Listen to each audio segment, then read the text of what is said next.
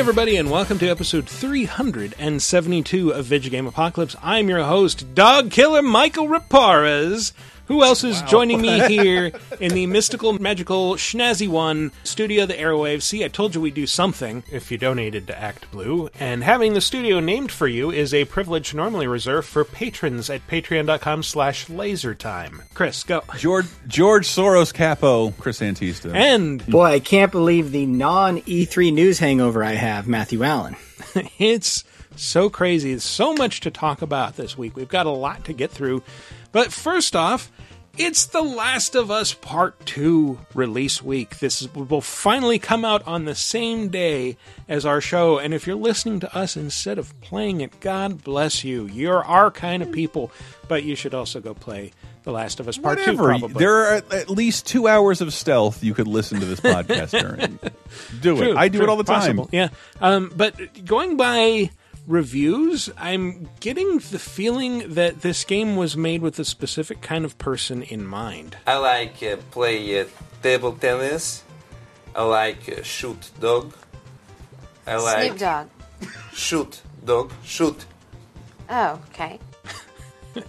And is, of course, Borat. I do not... I never miss a point. Like, I don't care how many of your idiot office mates' impressions ruin Borat for you. It's one of the greatest movies ever made. It's like, women can marry whoever they want here. What? Like, yeah, women have rights here. What? And like, it makes me laugh so. Like, yeah, I know it's weird, and like, it's so fucking funny and correct. I love Sacha Baron Cohen. Please watch It Was America, and listen to Laser Time show all about Sacha Baron Cohen. But yeah, there's some dog violence in this, and from what I've read, and I've read people talking about that, like, yeah, there's some emotionally crushing stuff that will make you feel guilty about it, but you can't get around it. Actually, I think it was Polygon that I was reading the review of it that specifically said, like, yeah, you can try not to kill dogs, and I've seen other people saying that, like, oh, if you kill dogs, you'll hear their owners mourning them. Like, oh, that doesn't... Oh, God. I thought that was a joke that someone said, like, a few weeks ago. I didn't think that would actually make it into the game.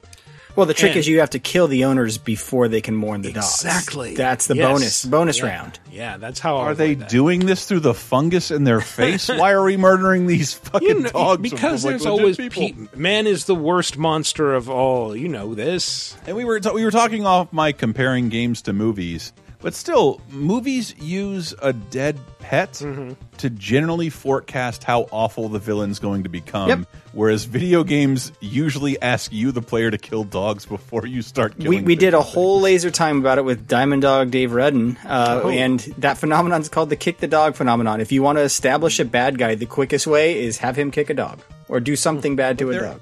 There is some irony there. As a player, you've been asked to kill dogs a lot, and I'm looking at you, Resident Evil players, a lot. They're zombie dogs. I'm putting them out of their misery. I guess. Yeah. Or they're just hungry and need love. Oh, that could be. But by the way, did you know that the Resident Evil 3 remake, those dog models are anatomically correct? I hate to think what that might be used for by modders. They have buttholes and wing-wongs, man. Buttholes and wing-wongs? Please call the episode that.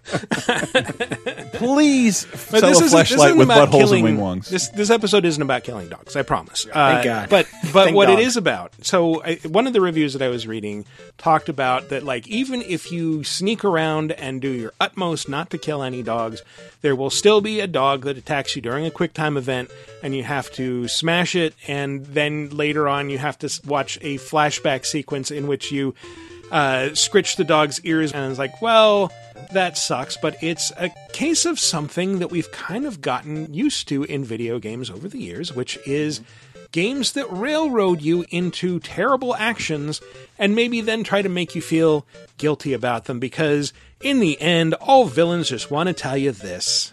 You enjoy all the killing. That's why. What? Are you denying it? Haven't you already killed most of my comrades? That was... I watched your face when you did it. It was filled with the joy of battle. Yeah, it wants you to consider the ramifications of your actions. Why do you find killing so entertaining? And I'll tell you, it's because they made a fun game that happened to be about killing. Yeah. So are they, irony? What? are they talking to you or are they talking to themselves? Let's ask the auditing Morningstar gun from Borderlands 2. They were probably just defending themselves. Might have been raised in a broken home. Donating to charity, you intimate for thousands of people every day. Jesus, That is- were you that is recording a- that on your Sony Walkman as it was coming out of the PS4 controller speaker? That was awful sounding. Yeah, sorry. That is a gun in Borderlands 2's DLC that just screams at you and tries to guilt trip you every time you kill someone with it. So I always recommend go back to the George Lucas School of Writing. From my perspective, they are the bad ones, and I am the goodest. From Take a my Star Wars perspective, plug, it everyone. is the order of good and pureness that is evil. Now, are we specifically talking, sometimes games will do that thing where they're actually talking to you, the player, and saying you should question why you are getting enjoyment out of this main character, wink, wink, or is it just your character feels bad? Some of these break the fourth wall, and some of them Okay. aren't even that overt about it. Some of them are quite subtle in that it's like the game, as you're doing something, is making you feel bad about it. Like, it's very clear that the thing you're doing is wrong, but there's no way around it. Like, it's just either this or you turn off the game and you walk away. Yeah, so You it's have to live through your own Jack Bauer cliffhanger. it's one of those things where it's just like, you might be doing a good job of making me feel bad about my decision if I'd actually made this decision to begin with. It's your decision. I'm learning it from watching you. Yes, you're making me watch Hardcore Henry, where I ultimately don't have any choices, but you're pretending this is my body making these decisions. Yes. Even the ones that Instead, give you I the just- illusion of that decision, I can't tell you how many times countless times I've sat there with the game with a gun hovering over someone's head and refused to pull the trigger just to see if will it give me an option after a minute? And then ultimately, why I end up killing him? I get impatient. Like, I don't have time to sit here for longer than a I don't minute. have all day. Well, like, I I don't have think- all day to be a moral champion. Yeah, the Stanley Parable made fun of it with their video games ending, which is like, oh, well, we'll show you a mock-up version of the next game we're working on since you're so good at video games. And it's all about, like, here's a cardboard cutout of a baby that pops up and it's slowly crawling toward a fire, and you have to keep pushing this button to keep holding it back. But if you don't push it for like 4 hours, the baby will eventually crawl into the fire, so most people will just give up, and then the game will be like, why do you hate babies so much? You wouldn't push a button to keep a cardboard baby from crawling into a fire. I don't hate babies. I just want to live in a world with less babies. No. I'm Well, kidding. I love babies. stay tuned for the next few years, I guess. Yeah, dark times ahead, dark times. Oh, anyway. So, yeah, on that fun and not at all tragic note, let's jump ahead to the top 5, which we will get into right after this. Would you like exclusive bonus podcast commentaries and more from the LaserTime crew? Then we strongly encourage you to support this show on patreon.com/lasertime. It supports not only this show, but all the rest of the LaserTime network. You'll get commentaries, play games with the hosts, see exclusive videos first, and receive an uncut weekly ad-free podcast bonus time. Speaking of which, here's a quick taste. But King like, of Kong, great. You should watch it. it's absolutely fantastic. I've probably seen bits and I've pieces. I know the showed guy that you're to talking people- about. I've showed that documentary to people that aren't into video games, and it's still fascinating. And Oh, and, yeah. and I was like you. I was rapt when Billy Mitchell was called out as a cheater, and I'm like, I am trusting all Wasn't the. that like 30 years later or something? it was like recently. Yeah, about a to say it year was or like two ago. 2012, wasn't And it? it's Like, 10 it was years like- after the documentary. You've played Donkey Kong, Yes. right? And I know you've played it at some point in your life. Because I watch a lot of people play this game. Like, I know that's super nerdy, but there's people that play it on Twitch all the time. And I just watch them. Sure, I'm yeah. trying to get better. Definitely. Right? So I watch strategies and I watch these different things. And the biggest thing to me, outside of all the other accusations, is in the videos that they are saying, well, here's the evidence. The luck never seems to go against. Right. There are times when the barrels just won't go down the ladder and you get lucky, but it seems like their big accusation was if you watch these tapes, it never goes bad. Yeah. And like a long game of Donkey Kong can take Really? 35, 45 an hour. Like, it can take a Oh, long yeah, time. absolutely. So to play a game that long and not have any bad luck Yeah, because I think that's how some of those cheaters got busted, because someone opened up that Dragster game and like It's like, you yeah, can't. you have the guy who a- set the record is like, this is mathematically impossible according to the coding. Yeah. You can't do Sure. that. That's another thing. It's a non-0% chance. So the best of you can happening, do, So the, like, the best that like they I love this Exactly. about today's Yeah. time. They took the code and they literally ran it through like the perfect game. Was it Dragster? Did I get that Dragster, right? oh yeah. oh, Great yeah? game, by the way. I'm gonna get that. I'm gonna disagree, tie but- that record. That's because you suck at it. But basically, Yeah, all the great games you can complete in 16 seconds. really, how long have you run a 5.57 yet? Yeah. Oh, really? Yes. Okay, I'm gonna. In real life, on the jock PE court. So, You nerd. so the way that game works is get Bonus Time, a weekly uncensored and commercial-free podcast every Tuesday, starting for just $5 on Patreon.com/LaserTime. And we're back to talk about what? Games that make you feel bad. Yeah, terrible things you were railroaded into. Give me a longer break. I had a real big fart I wanted to squeeze out. Okay, go so for now I it. have to You do it on mic. silently. All right. Do it for the listeners. This could be an accident. Okay. Yeah, This don't gonna be trust. messy. Never trust a fart. There's a lot Never of trust weird a Mexican food I don't trust Yeah. today. You don't want a fart that comes with a prize. Let's begin with... Oh, thank the gods you've come. Break these bars. Get me out of here. What are you waiting for? Let me out. We can find our way back to Athens. The gods demand sacrifice. From all of us. Oh, please. No. No. Who remembers this poor hapless fucking dingbat? Well, Rob Paulson, yes. But whatever God of War game this is, I do not. Yeah, couldn't name the god that Kratos is killing there. It's the first God of War game. So, in that game, you go to the Temple of Pandora, which is on the back of the Titan Kronos as he stumbles I believe through it's a desert. in Oakland. It's in Oakland. Sure, I've seen yeah, it. it's in Oakland. Pandora building is definitely there. But at one point, there is an altar. There's like a pressure switch, and you step on this pressure switch, like these walls that just like belch flames come around, and there's a lever there that you have to pull.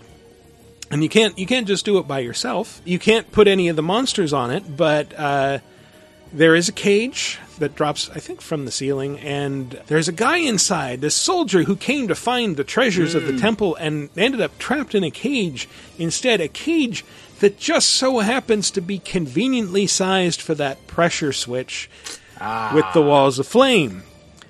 And after what Kratos says, the gods demand a sacrifice, you realize, like, oh, I have to get him into the pressure switch.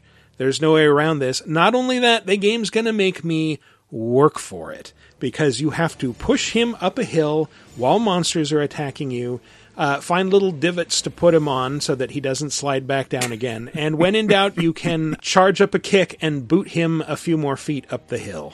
No, please. Let me out of here.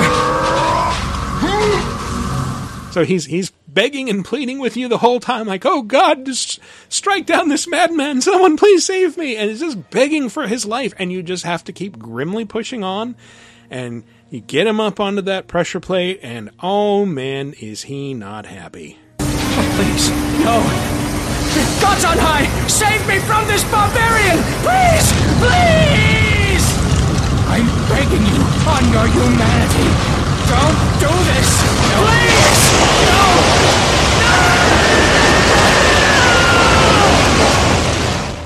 It's even funnier if you imagine Yakko Warner in that position. He kind of sounded like that droid in Star Wars that gets its feet branded there. He's like, ooh, ootini, ow! That like howling noise right there. I don't know. Great pull. I say that from Sega Star Wars area. It's, I know exactly what you're talking about. I don't even know the name for it. I'm sure Star Wars nerds are going to be like, that was actually droid. I don't know. Whatever. I don't know. Was it that just a droid? dog That droid or droid was something? sent there to fall on his sword, so R2D2 could go on to join Luke. That is canon, I believe. Yeah. Michael, are you telling us that this game boxed you into doing something in Pandora's Temple? Just going to point that out. Yes. You have to put a man in a box. Yeah. Box you in. Yep. Have to find the secrets of Pandora's box. Take her out for drinks first. I do want to just give a tip of the hat to God of War for this, because you do after a while forget why you're doing anything. Yeah. It's like, yeah, why am I pushing this man to his death? Oh, right, so I can get revenge on a god. Yeah, this one I can almost justify for story reasons, and they spelled it out there. It's like, on the last of your humanity, what are you doing here? And kind of I think the point they were trying to make is you are so obsessed with your revenge quest that Kratos, that whole game is a story of a man losing his humanity because he's taken over by revenge. And so I guess that's that moment where they're saying, this is where he goes over the line, because this is a guy who can kind of where you as gods. the player have to go over the line. And I mean, you kill other people who are innocent in that. Like, for the health power-ups, whatever, but you don't slowly torture someone like that anywhere else in the game. And Kratos is a guy that he can literally kill gods. He can figure out shit. And yet this one puzzle's so perplexing. He couldn't have ripped a fucking giant's toenail off and put it in that pressure plate or something. Come on. Nope. There was nothing else he could have possibly done, or at least not that the game would let you do. It was more convenient for him. Come on. Yeah. But that's contrasted with how he treats the sea captain in that first game, who, gets shoved down the Hydra's throat, and then he keeps meeting him in Hades over and over again and just pushing him off another cliff. He just keeps killing the same sea captain over and over again. I mean, I'm more applauding them just because, Kratos has the abilities and destiny of a god or semi-god, and it's nice to remind players that your morality is way out of whack with what it takes to be a good person here. Oh, yeah. And has been the entire game. And I can think of a lot of TV shows that remind you of that, from Walter White to Tony Soprano. Just hey, you've been rooting for the bad guy this whole time. Just so you know. Just so you know. This is the villain. Yeah. And we're just I know you seeing things from his forgot point of view. for 2.5 years, but you've been rooting for the bad guy. Yeah, well, because have you guys heard of... there's the psychological mental exercise of the train track, the train switch. Yeah. Oh, yeah. Where the it's trolley problem. Yeah, the trolley problem, where it's okay, if you could, save one of your family members, but it would kill X number of people on the other track, who would do it, and how many how many people is it going to take for you to decide, okay, I'm going to save the many over the one. And so what it really is there's a trolley and it's headed toward multiple people who are tied to the train track. Yeah. You can do nothing, but by doing nothing you would be condemning these people indirectly, or you can pull this switch, and by doing that you would be deliberately killing one person. Right, and people feel worse about the death that resulted from an action than the removed death, right? It's typically it's is it worse to let 4 people die or to kill one person? Right. Yeah. Right. And it's something I believe every hack writer has to think about when making a superhero. I mean, that was at least one season of The Good Place. It's why you want. Chidi probably brought that up, yes, many times. It's every. I think they reenacted it. I would say maybe just male like me, you want to find a very clever answer. I would shoot the supervillain who put the scenario together in the face. Yep. I see. You would pull a Captain Kirk, the little Kobayashi Maru, and you would change the rules of the contest. Yes. You would cheat. Yeah. I would pull out the lever and use it to derail the trolley. I would beat you, the test giver, to death, and then the reality is I'd max out my credit card to probably pay someone else to do it, and that's what would happen right about now.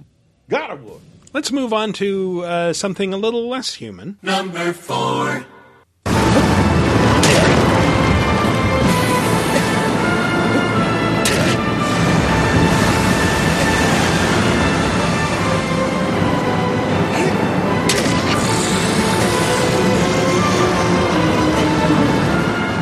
See, big sweeping dramatic music, sound of someone stabbing something and something spraying, monster roaring. What could this be? Shadow of the Colossus. Yes.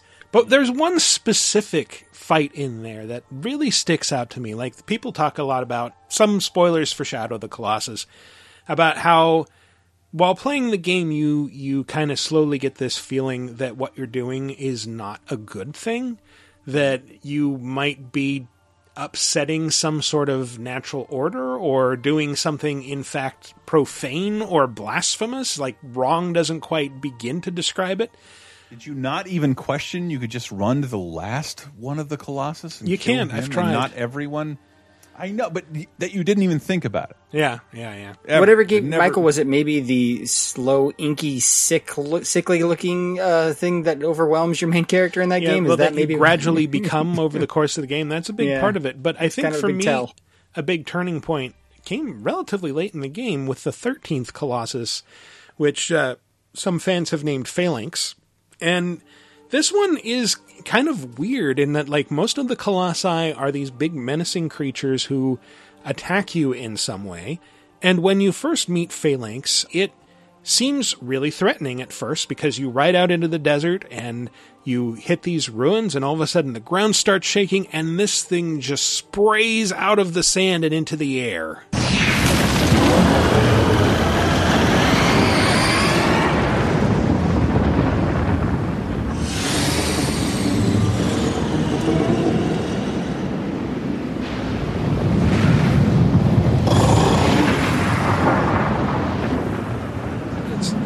The Phalanx is massive. It is like a gigantic flying snake with these huge sail-like wings that is kept aloft by gas bags. This is one of my favorite boss fights in this game. Yeah, but the thing is, like, as you go and try to attack it, you start to realize it does not pay any attention to you at all. It does not try to attack you. It does not even try to move toward you. It's just sort of flying around idly and doing its own thing. So you fight it by shooting the gas bags underneath it until it loses altitude and has to come down and skim along the surface of the sand, at which point you can jump onto its wings, climb onto its back, and find the various weak points. And, like, I don't think it really ever even tries to shake you off. It just will eventually go back underground and somehow heal itself and come back out again. It's a little bit like the dragons in Breath of the Wild. You know, you'll just see them and, like, I'm going to light this thing up with, like, 40 arrow shots to try to knock a scale loose. They don't care about you at all. They're just like, I'm just going to fly. But you do get the sense that, like, you are hurting something harmless. It's like going after a mayfly or something. It's like, yeah, you kind of want to destroy them, but at the same time, like, they can't do anything. Here's this gentle giant. It made me think of... Like, I remember as a kid, my father's Spanish, and my parents spent a lot of time in Spain. And as a kid, I was very curious to see a bullfight. I'd heard so much about them. And I remember asking my mom about them, and she said, like, well, they're really sad. Like, why are they sad? It's like, because this animal comes out, and it's big and strong and full of life. And over the course of this fight, you just see all these men slowly pick away at it until it has no fight left, until it's exhausted. And then the man comes in with the sword, the matador, and kills it. And it's just seeing life be drained out of a creature. She was like, and I'm sorry to do Michael's mother's accent. Michael, you remember Boromir dying in Lord of the Rings? It's like that. I mean, over and over again with a cheering crowd. Mike, of course, we know Michael's mother, Jeff Foxworthy.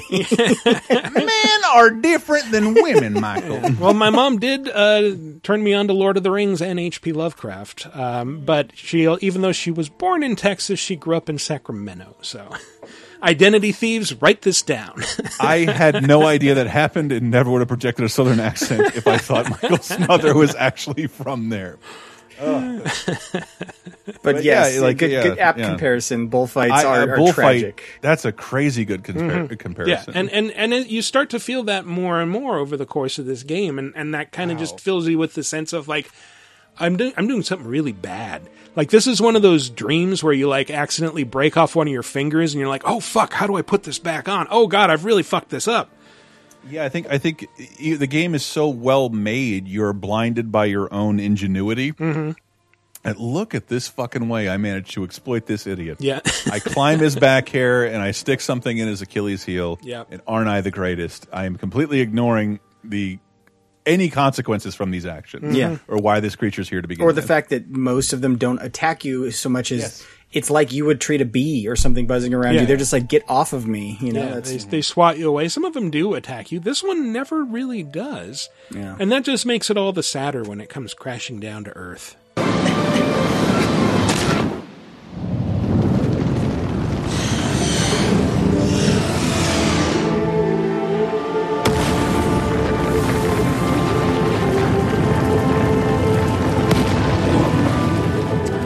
Smashed a stained glass windows. But then Legolas slides down his nose, sticks the landing, and it's fucking sweet. Worth it.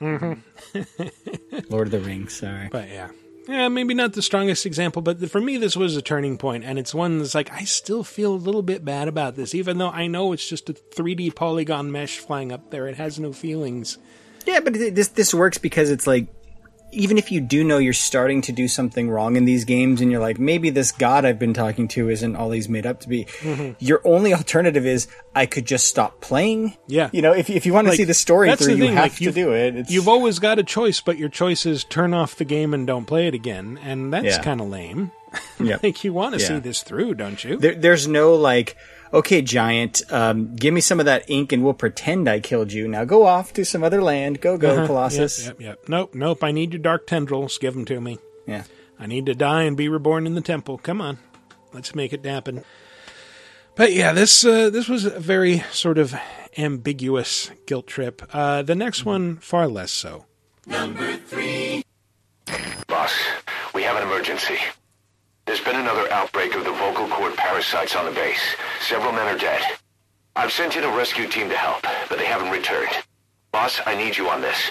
Come back to Mother Base ASAP. We're going to get into big spoilers for Metal Gear Solid 5, so that's okay. That's so confusing story. You won't even know where in the game that is anyway. That's true. But just the same, you can skip ahead to around the 36-minute mark if you don't want to hear it. Anyway, so yes, late in the game, there is an outbreak of vocal cord parasites on your base, and to explain what these are would involve delving a lot into the backstory. Please tell me War of the Planet of the Apes sums it up succinctly and lovely. Yeah. That's why Woody Harrelson starts losing his voice. Well, oddly enough, they all could have been prevented from spreading if those people on the base just would have worn masks, and yet they were. It was impinging on their freedom. So, several teams have been sent in. The research wing of your base, which you've been spending the game building up, has been quarantined, and all the staffers that you've spent the game recruiting are in there. So you have to go in where all the other teams have failed. We got a backup team ready to go. Just give the order and I'll go alone. Boss, what are you... There's no need for that. We can't afford to lose anyone else. We have no idea what's going on Exactly. Anyone still alive's at their breaking point. Last thing we need is another unit storming in. No telling how they'd react. So the vocal cord parasites are sort of like the cordyceps parasites from Last of Us, in that they hijack the host's brain and make them become kind of violent and make them really, really want to go outside. Do not let anyone showing symptoms get outside. As infection progresses, it triggers an overwhelming urge to get out in the open. That's the parasite controlling them. Once outside, the birds will feed on infected bodies, spreading the parasite on land. So it's related, like this one guy says, like, I win, I'm not a snail, and then he dies, and you're like, what the hell do you mean, not a snail? And it turns out he's talking about, like, there are parasites that will infect snails and basically replace their eye stalks. So they like become these weird, colorful eye stalks that then birds see and want to eat. And so then the parasite is eaten by the bird, which then poops it out somewhere else, and it continues its life cycle. So you try to make your way through that. It's full of all these injured, bloody people, and, you're trying to deal as non-violently as possible with anyone who's infected. Just restrain them and knock them out, do whatever you have to do to make sure people survive. But then they start to swarm you, and a bunch of guys run out the door while 3 others hold you down, and you have to stop them from getting out. So Big Boss does what he has to do and starts shooting. And at that point, you're told basically, like, okay, all bets are off. Use these special goggles, find anyone who's infected, and put them out of their misery. And most of the people you will see are infected. You can tell because as you're wearing these goggles, you can see like these glowy patches on their throats. And it just becomes this merciless thing of you shooting people in the head and hearing the mother base computer saying, staff member killed, staff member killed. for how long? Like a while. Yeah, there's a lot you're, of them. You're making your way through this facility just gunning down innocent people. And there is a point where you meet members of the first rescue team, like one of the rescue teams that were sent in and has been unmasked and infected. And they're arguing, like they're saying, like, don't go outside, like I have to go outside. We're all going to die anyway. Yep. And by the way, this is after when you first came in, everybody's like, oh, Boss is here. Boss will know what to do. He'll save us. Don't worry. Boss is coming, I know. And now you're just the angel of death sweeping through there. But you open this door where these men are arguing, and they see you, and this happens. Boss! Hey! Let's let the boss decide. We live and die by your order, boss. Boss! Shooting your own men. That's a big boss I knew. So they'll stand perfectly still and salute you while trembling, and just wait as you shoot them one by one as they watch you. And as Huey, Hal Emmerich's dad, is berating you like, "That's not the big boss I knew. We're supposed to be a family." I think this also makes you feel doubly bad because if I remember correctly, the way the parasites got there is throughout the game you have the chance of saving these child soldiers or these kids that are in these war zones, and it turns out like they're the carriers of the parasite that might have caused the infection on Mother Base. And so it's like everything good you've been doing in terms of saving kids is now resulting in this, and it sucks. Well, some of them, you didn't dig far enough in the audio tapes. The disease was actually spread via David Bowie song. Oh no!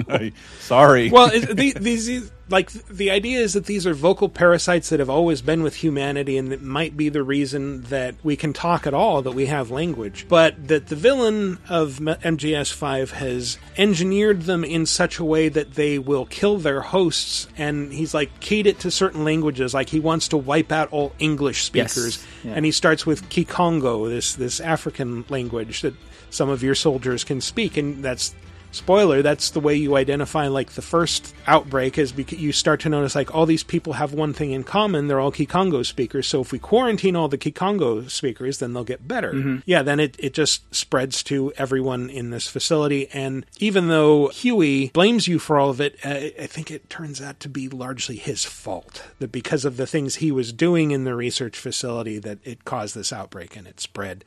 But that doesn't stop him from being an absolute bitch about it at the funeral of all these soldiers you killed. It's your fault! They're dead because of you! He's right. I killed him with my own hands. They were on your side! I'm on your side! And you turned them all to ashes! While you're in there killing people, especially during that big moment with the salutes, there is a ray of hope in that one of the rescue team members that was sent in still has his mask on, and when you scan him, he does not have the parasite. So you pick him up and you carry him out, and then just when you think like, all right, at least someone made it out of here, hope dies. Got a survivor. Unlock the door. Wait. I don't think I made it after all. What? You just checked him. Could it have progressed this quickly? Yeah, it entered through his wounds and infected him in the time it took you to carry him to the door. Oh, no. So, yeah, you put him down and he stands up and you scan him like, yep, sure enough, he's infected. And he gives a little speech about how this is just the way it has to be. And he holds his gun and just stands straight up and waits for you to shoot him in the face. And then this whole tragedy then gives way to the speech that I think made it into some of the early trailers about, like, turning the ashes of dead Diamond Dog soldiers into diamonds that will carry into battle with us so that they'll always be here.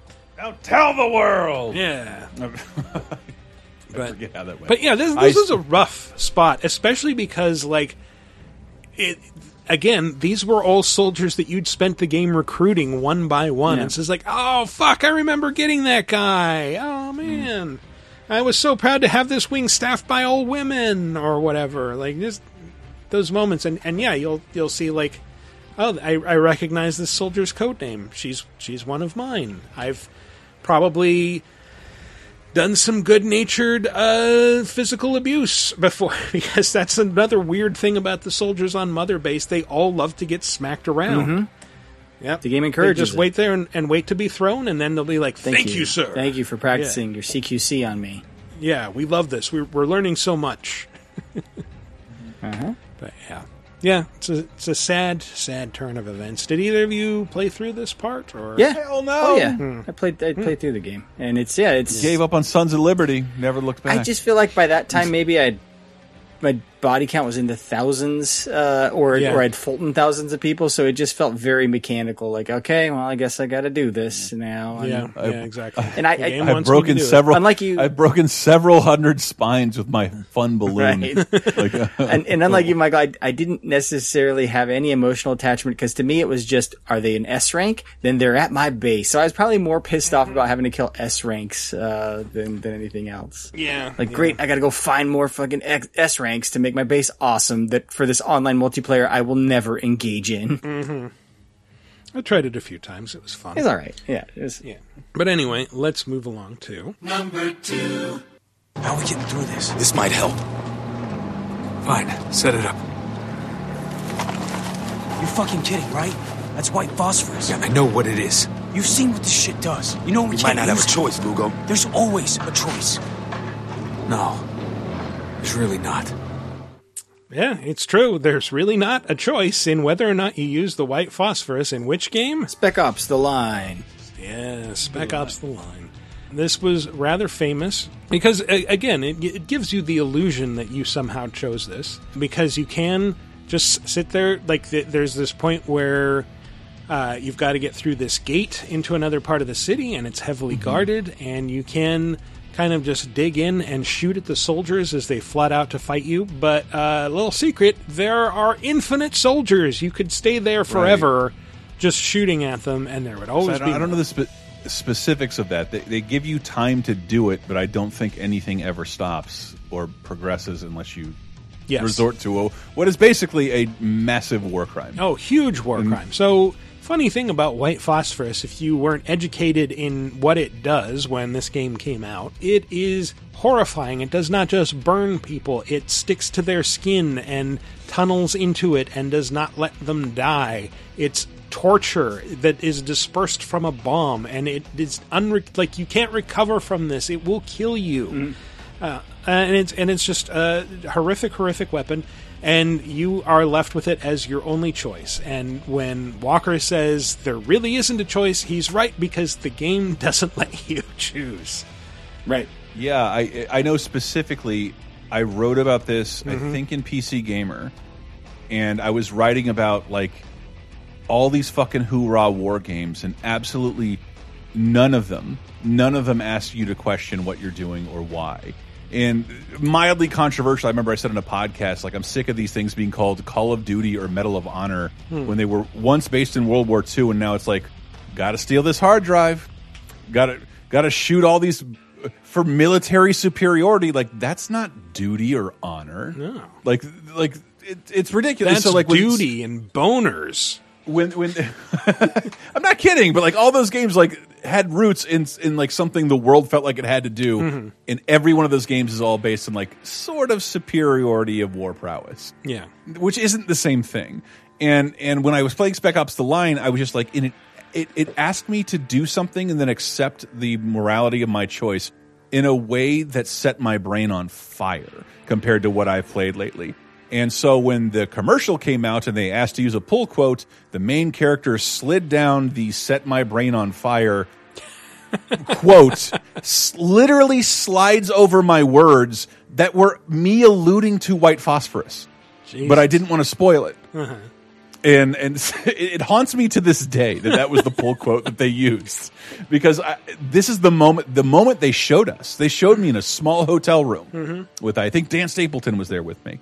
Like it was really crazy to see what was considered a war game ask you to confront. It's a video game. You just disposed of the most enemies the fastest.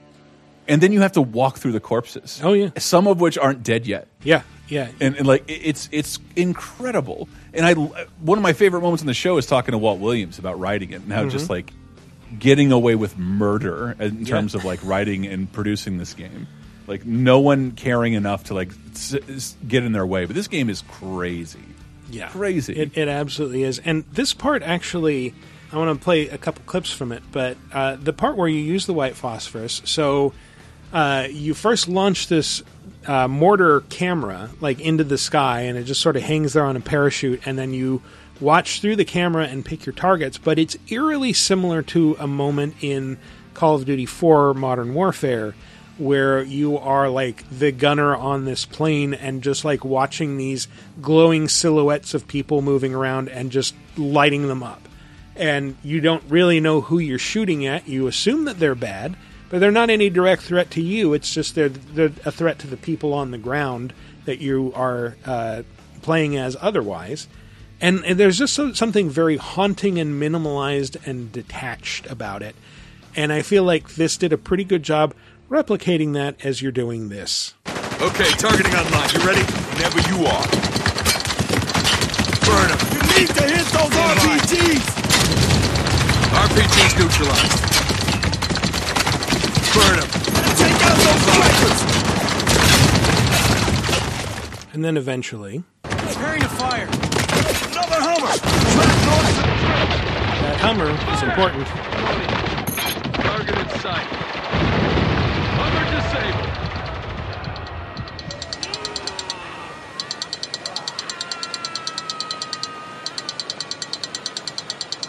No one's moving. It's over. He's right, Walker. Okay. We're done. Ugh, the screams. Yeah, and then you get down there and you have to walk through your carnage. People are crawling around partially on fire. You can decide to shoot them out of mercy if you feel like it, or you can just leave them go, and then you meet this guy. Why? You brought this on yourself. We were helping. What? Oh no. And you find out they were helping specifically a bunch of civilian refugees who'd been brought into the camp and were hiding in a ditch next to that Humvee that you blew up with white phosphorus. And just you see the most horrific image of like just these piles of burned, non-uniformed bodies, one of which is a woman crouching down, shielding her child's eyes with her hand, and they're both just burnt beyond recognition. And it's extremely haunting and a little manipulative, and the game really wants you to feel really bad about it. This is your fault, goddammit! Stop right there, Lugo. What it is, he wouldn't listen. Have a choice. He turned us into fucking killers. That's enough, Sergeant. No, no. We need to keep moving. What? Reinforcements will be here any second. We need to keep moving. But Walker, you're not even... I'm gonna make these bastards pay for what they've done. Now, are you with me or not? What you've just heard is the exact moment at which Colonel Walker, or Captain Walker's brain broke. Because from this point on, he has vivid hallucinations and just kind of goes further and further down this rabbit hole of insanity and delusion. And the game gets really interesting. Yeah, it starts to try to play a lot of tricks on you at that point, right? It's just yeah. It's almost barbaric that it includes multiplayer. The multiplayer is very separate from the rest of it, and I think the developer did kind of disown the multiplayer. It's like, we didn't work on this, we didn't want this. It was forced into the game by the publisher, by a different developer. And it's the only reason anybody still talks about Spec Ops, the budget line, Call of Duty ripoff. Mm-hmm. And it's astonishing, and I still think people should play it. I like it. Yeah, a good deal. Yeah, it absolutely. Like I felt like it's average gameplay wise, but the story is unforgettable, and this is a key part. But it, like I said, like it gets even more vivid and weird from this point on. But it keeps asking you like, do you feel like a hero yet? And like, no, I felt like someone who was having fun with a war game, but okay. I'll feel bad about this, sure, even though, as the game has said, you don't actually have a choice. And I think I read that it did, like, they were at one point planning to include a choice to not blow up the Humvee, because you have to blow that up for the sequence to end. And then they realize, like, well, we kind of need this to happen for the narrative to play out the way that it does. Walker has to, in that same moment, blame himself and then shift blame onto the quote-unquote bad guys for what he's just done. Y'all be haters. Don't make me make more game. And I wish I had that handy. But yeah, Spec Ops: The Line, emotionally wrenching. Or is it? And then this next one is just like, well, this is an awful thing you have to do. He claims he doesn't know anything. I don't know anything. I don't know. I already told nothing. Nothing. I don't know anything. Please, sir. You know about the Azerbaijanis? Huh? Azerbaijanis. I do audiovisual, high-price audiovisual. It's top man, good price, VIP. No? You're a fucking spy. And the asswipes at the agency know this. So I need to know, what did you tell them, and what did they tell you? Just ringing any bells for you guys? Yeah, I just finally finished it. Played this scene for the 4th fucking time. I'm sorry. It's a rough scene. It's a rough fucking scene. It is, but it's like it's worth. It feels clumsy sometimes, but it's because it feels like two different things are happening. Yeah. In Grand Theft Auto 5. Yes. Okay. Well, because two things are happening. So there is a moment where you end up working with these FIB agents. I don't get it.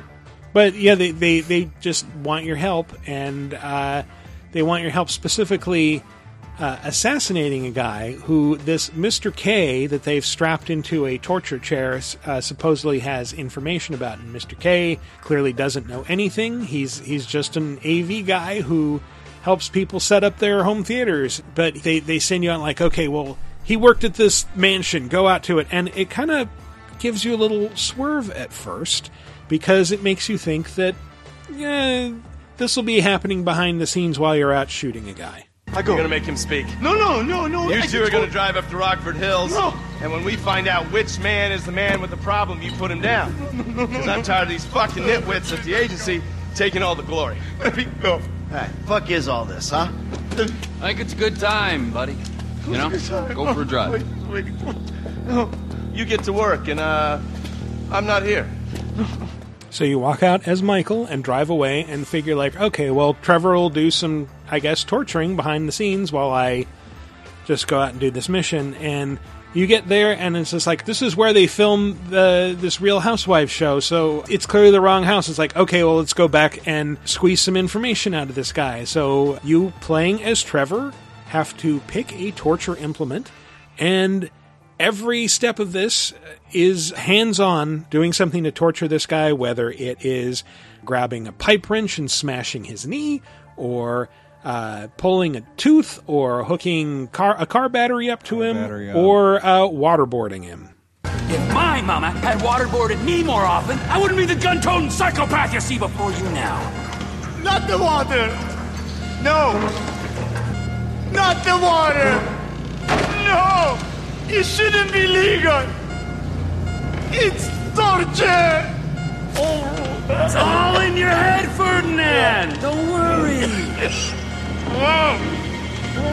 I don't see what all the fuss is about personally. And the thing is like they torture this guy because the agent has this idea. They're like, yeah, torture. That's how we show who's boss. That's how we get information out of people. And then he's just like, okay, I'm going to give you a name. And he says the name, and it's just like, why didn't you say that in the first place? I totally would have told you. Yeah, he's this guy. I know that guy. He's got a beard. He chain smokes. In an age of true crime, we understand how this type of coercion works. But I just think for the game, people are right to criticize this sequence because it is unskippable. What I don't know is, did I have to use every type of torture device, or could I use the same one over and over again? I don't know.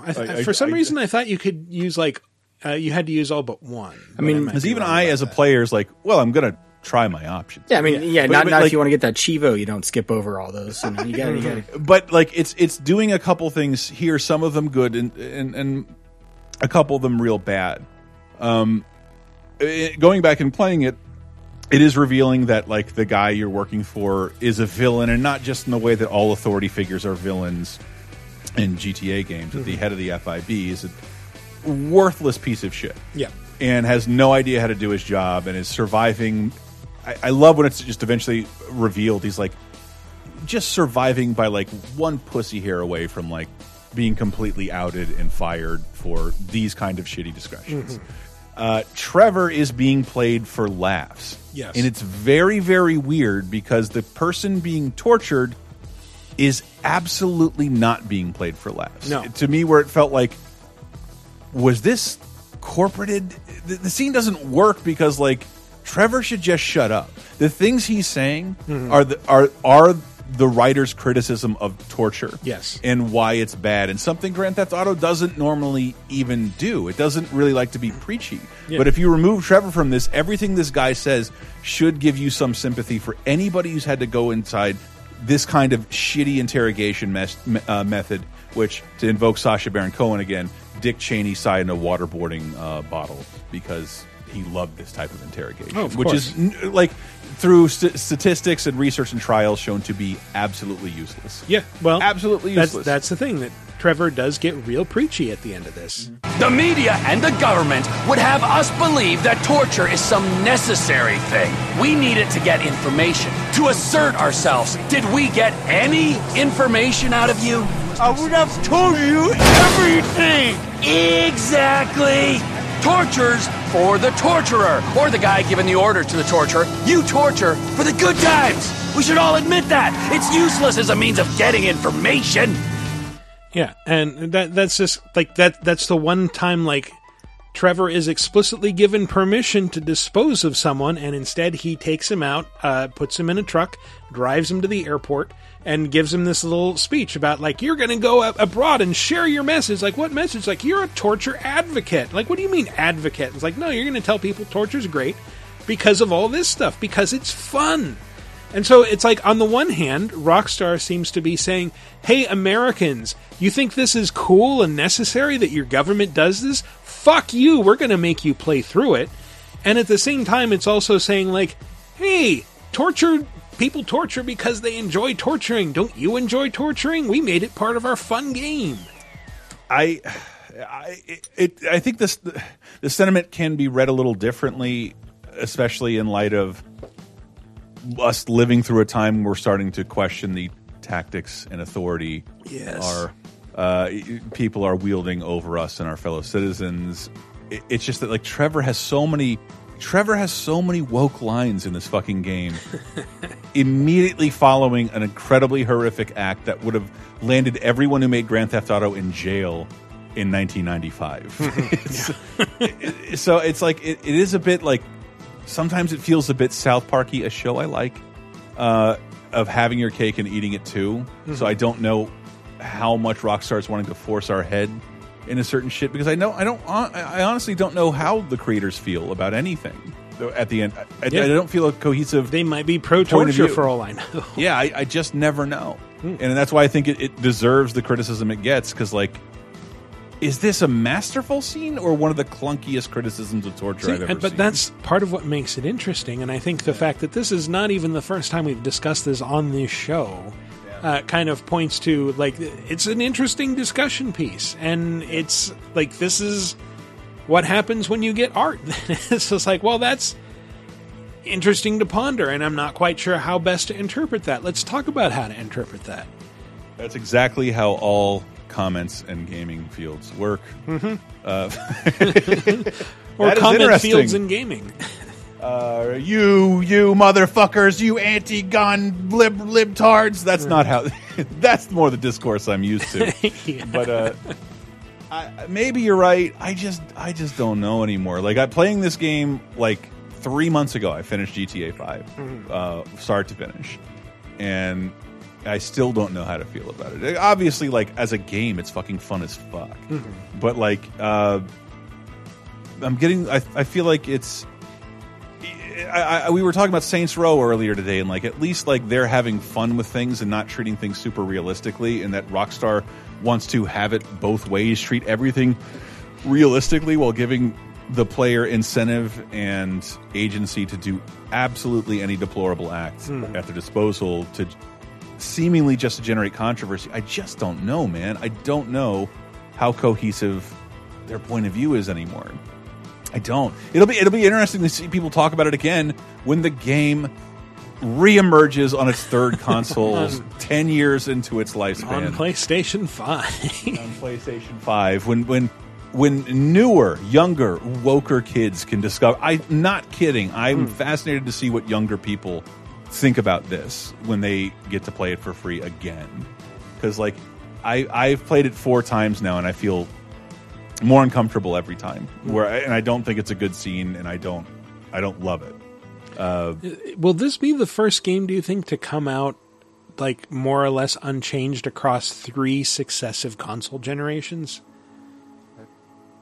Fucking fascinating to think about, because like every game I grew up playing had some sort of Nintendo censorship, either coming to the NES or coming from an arcade game. Yeah, it would be very weird if this didn't have any change at all. And well, I would think that the main reason this is happening is to keep Grand Theft Auto Online alive on new consoles. I think, not to get ahead of ourselves, but they also announced you'll get online for free.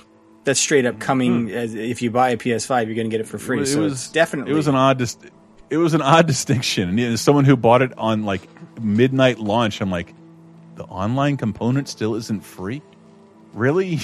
You still charging people for that? Holy shit! And still making money, man. I know, but like the idea that like this is attached to a full price single player game. You have a monetization system. Let people in, man. Fortnite hasn't charged anybody a cent to access it. And we get GTA free 7 years later. Crazy. Yeah. It is weird because it does sound like that's what they're going to do now is, okay, the online's free, and then if you want the campaign, maybe you have to pay something to upgrade. I don't know. But pay yeah, $15.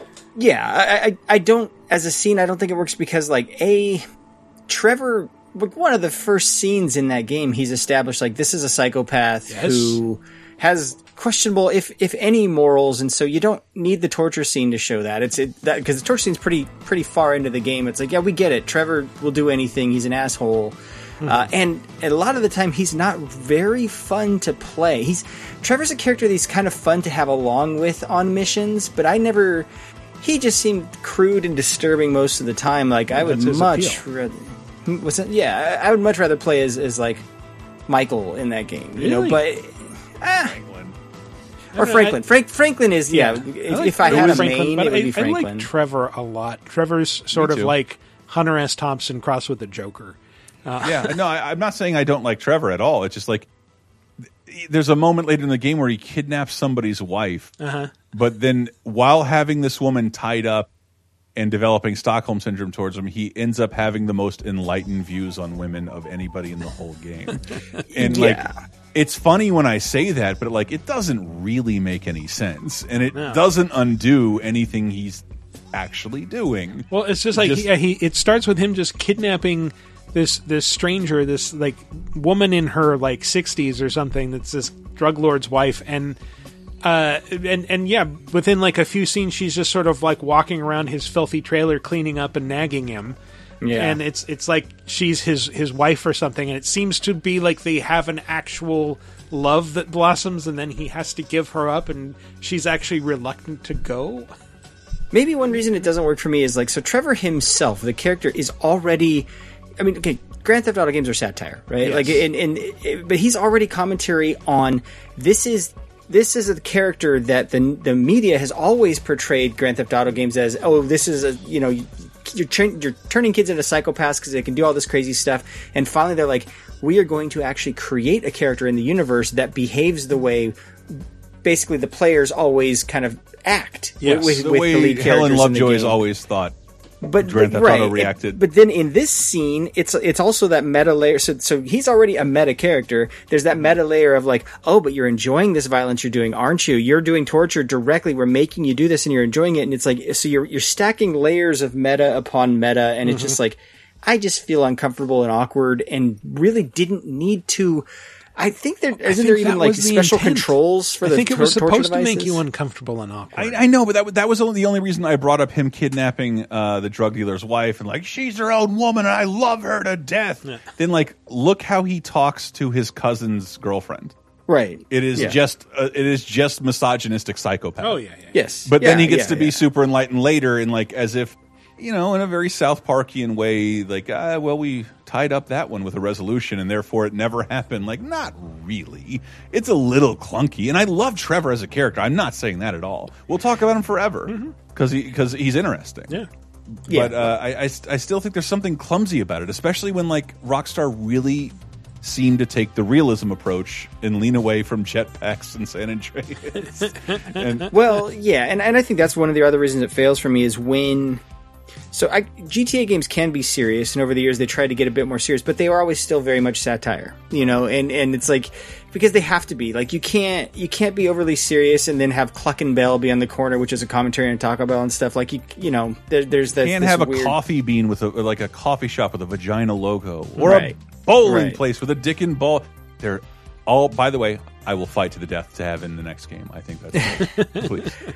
And so I think those games are always best played and at their best when it's kind of like we're a little tongue in cheek with everything we're doing here, but then when they try to pull off the rarely entirely serious scene, it's like, wait, you're going to try this now? You guys are going to try this now? Like, nah. It's not I should say I applaud them for trying, but part of the flaw of releasing it over again is the same problem like say The Simpsons had with Apu lately. If The Simpsons was a regular animated show that lived and died in 5 years and it got brought up 30 years later that a character was insensitive, it wouldn't be an issue, but it's still here. And now this game won't leave us. And so and there are more people talking about these types of things than ever before when the game was first released.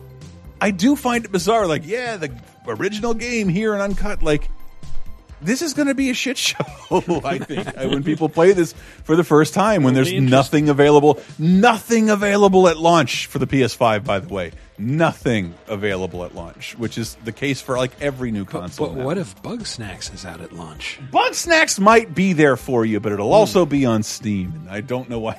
So I don't know. All right. Well, that's probably a good point to bring this discussion to a screeching halt and move on to some PS5 news and some new releases and some other stuff, which we will get to right after this. So stay tuned. Pulling strings, killing kings, cutting off pinky rings, seizing control of the whole game. I took a pull from the blunt, inhaled and blew the smoke from my lungs into the world of hip hop. Civilians turn into soldiers by the millions, assassins we multiply by the masses. Masters of the game. Every move you make through manipulation is the move I choose for you to take. You see what I want you to see, and you turn into whatever I want you to be. Whether it be enemy or ally, the aftermath results in soul assassins worldwide.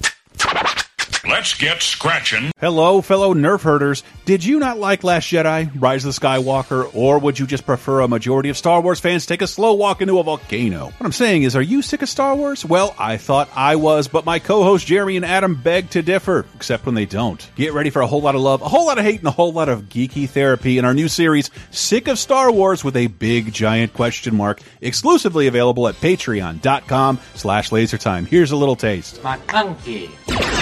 I think Obi-Wan's a pretty solid character. I mean, he's my favorite character in the trilogy by far. I've seen offenses of it because like Obi-Wan is boring in Phantom Menace, and when he's whiny, he's boring and whiny because he's a young, he's a borderline youngling, dude. He's a youngling, and in the second movie, Anakin's the same way. I looked up a weird thing, and I'm sorry I did it, and I have to mention it. I went to look up movies about Hitler to watch a movie about what is essentially a monster. I think Jojo Rabbit, dude. It's been kind of a pat idea for anyone to make a movie about Hitler from like a kid to dictator. Yeah, that's been done once, from what I can find. A miniseries with Robert Carlyle, Begbie from Trainspotting. Everything else, almost everything, focuses on like his last days or like him as a struggling artist. you think that's because people are afraid to try to humanize that person? That's exactly why I think it is, and that's why I think this movie flip-flops so much, because Obi-Wan should have been the main character. It should have been clear that Obi-Wan is the main character, but the reality is Anakin is, because he has the most going on. He's got goals, Obi-Wan doesn't. He has other people in his life, Obi-Wan doesn't. He has desires, Obi-Wan doesn't.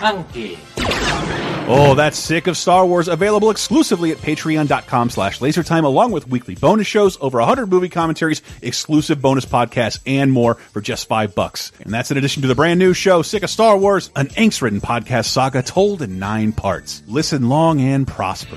This is so wizarding.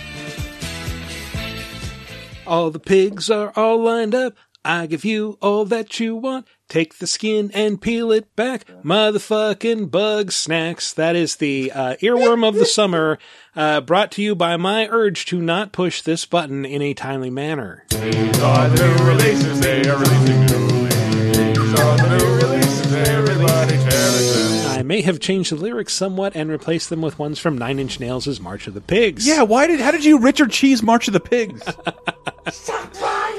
Motherfucking bug snacks. What else is happening lately? Well, Bugsnax is not a new release. That is a far-off release, no. Michael. Yeah, someday. In our hearts. It's a new release in our hearts. There's really only one new release that matters. Not to take anything away from the other games. That hugely matters, which is Last of Us 2, but we haven't played that yet. We haven't played that yet. We'll all be playing this at the same time. We can only conjecture about it at this point. Yes. We have played a couple of things that did come out this week. Desperados 3.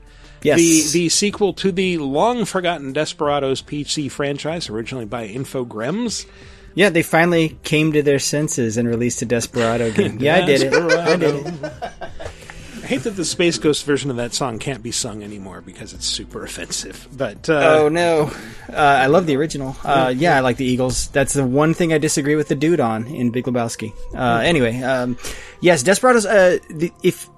If you did not buy it, a free demo was available as part of the Steam Summerfest or something like that. That I downloaded and played. It's quite a long demo. It takes you through a tutorial and then like the first 1.25 missions or so. But Spaghetti Western RTS.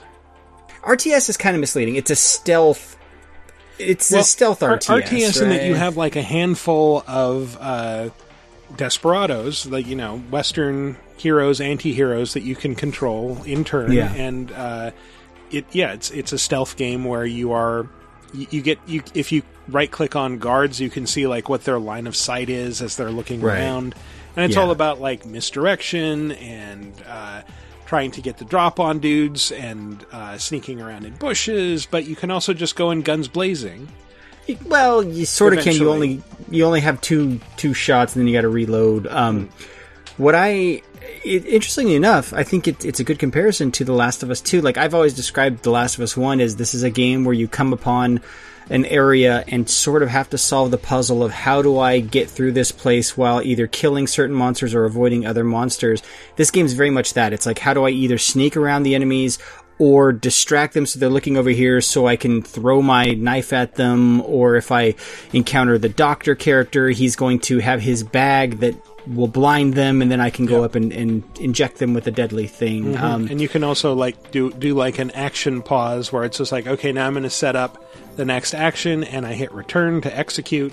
So you can buy yourself some time to think if you like. Yeah, you could plot out several moves in advance and then just hit an execute button, and you can do stuff simultaneous. That's where if you want to do stuff at the same time with characters, like, okay, you take out this guy while I take out this. And I was saying, like, I've always asked for more Western games. I just hadn't thought of this genre when asking for them, but I guess, that's what would come with it, is people will try and experiment with all different genres, and I thought this was really fun. Not necessarily my type of game. I'm not an RTS guy. Yeah. There's a game on this list. It'd be more of like an RTT. It's a real-time tactics game.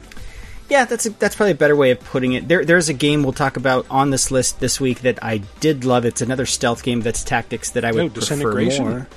Invisible Ink coming to Switch. But I think Desperados 3 is actually pretty fun. It's interesting bit of counter programming against The Last of Us 2, and they got some balls to release against that game. So. Got some bulls. Some bulls. Also got some bulls is Disintegration, which came out. I was playing it on Steam a bit, and it is like a weird hybrid of first-person shooter and RTS. In that you are a hover cycle operator, and so you can jump around and shoot at dudes and sort of fly. And while you're doing this, you can click around on the battlefield and move troops around. And so it'd be like, okay, I'm gonna have my troops distract this guy while I skirt around and get the angle on him and shoot him from behind, or vice versa. And all my troops have like special recharging abilities that I can trigger in the middle of combat that do cool things. And so it's sort of like having to juggle these two play styles simultaneously. And yeah, it's fun. I played through the tutorial basically, but it's like what Halo was promised to be, the original OG Halo. Kinda, yeah. They ran with it. So the other one, this is not a new game, but it's new on Switch. If you have never played Invisible Ink, it's also, I believe, on sale on Steam. Like Clay is having a huge sale. Invisible Ink is a stealth turn-based tactics game that is one of the best turn-based tactics games I've ever played. If you listened to the Giant Bombcast a few years ago, you might remember the notorious stall of where Austin Walker was basically arguing for this game to be included in their top 10, where he filibustered it onto the list. It's quite good, and I think it'd be a really good Switch game. So if you've never checked that out, check that out now. Another Switch release, DLC. I don't think any of us are playing the base game, but that the first Sword and Shield DLC, Isle of Armor, came out this week. Sword, Shield, and Armor now. Yeah. Also, Persona 4 Golden hit PC late last week. And if you've ever wanted to play a Vita game in 4K, now's your chance. And it's only $20. That game is fucking awesome. Yeah. It's really good. And now you can play it on a real platform. Hey, a lot of people were joking like, wow, the last reason to ever tell someone to buy a Vita just went away because that thing is now on PC. That will happen to the Wii U eventually as well, gentlemen. Eventually they'll just port over it's got to be with that Mario game is the last holdout, right? Yeah. Mario 3. Well, allegedly, Nintendo was supposed to stream something this week and didn't. So the rumor is it's coming. But no, I'm looking forward to playing that one. I'm sort of drowning in a world of JRPGs right now, so I don't have time to get to Persona 4 Golden, but it's on the wish list of like, yeah, I'll get to this eventually. But I've heard nothing but amazing things. So yeah, it's favorite pause menu of all time. Okay. High praise. But yeah, The Last of Us 2, again, all we can do is conjecture at this point. Read some of the reviews, and they're kind of hamstrung at the time that we're recording this. Like, Sony has that strange embargo in place in that, like, reviews came out last Friday, but they weren't allowed to discuss certain things. And a friend of the show, Kat Bailey, actually wrote an interesting essay about how, like, this is hamstringing meaningful discussion because we can't discuss what some of these criticisms mean without going into this spoiler territory that Sony's laid down. Yeah, I gotta say, I've been trying to avoid as much about this game as I can because I don't want to get spoiled on it, and especially when they had those leaks. This might be the first time where I feel like I've heard more reviews of the reviews of a game than about the game itself. Like, I've seen the discussion a lot has been about like, well, yeah, what you can't argue people aren't bored right now. Yeah. And for me, I'm just like, all right, you guys can have that discussion over here.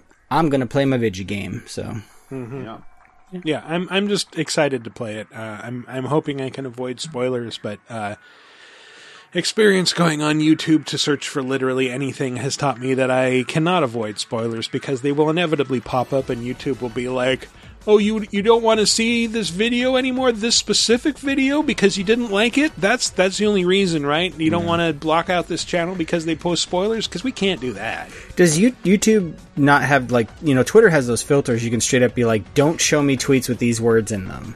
Maybe. I wonder if YouTube I'm still shocked. I never spoiled Last of Us 1 for myself, and I finished that game like Jesus, like 3 months ago for the first time. And I remember saying, like, Michael, I know what happens, blah, blah, blah. And you're like, that doesn't happen. That was the closest thing I had to a spoiler. and like, oh, fine, that I guess it doesn't happen this one time. And like, oh, I'm shocked, actually. Yeah. So I do want to play. I'm with you guys. I want to play through this thing surprised, because its lack of a shocking ending surprised me. The original. I think, I think it's safe to say, it's been safe to say for several years, like, when Naughty Dog releases games, they are events. And they're things that, the type of games that all three of us that you're listening to, we love, are story-based games, with big meaty campaign experiences. So yeah, I've been... Big, meaty campaign. Big, meaty. I've been looking forward to this game I'm for a making, long like, time. boob motions in the camera as I say You this. didn't have to reveal that. Yes, I did. The joke wouldn't have worked otherwise. Big, meaty campaigns. Go on. I mean, big, natural campaigns. You could have been talking about a big, meaty, throbbing other body part. But hey, whatever. Yeah, whatever you're just into, a Michael. single, long, fat campaign. You're talking about my long butt. I know it. I know you are. Clearly, Michael's more of a breast man than an ass man, is all I'm saying. Yeah, so that's all the new releases. Yeah. All right, well...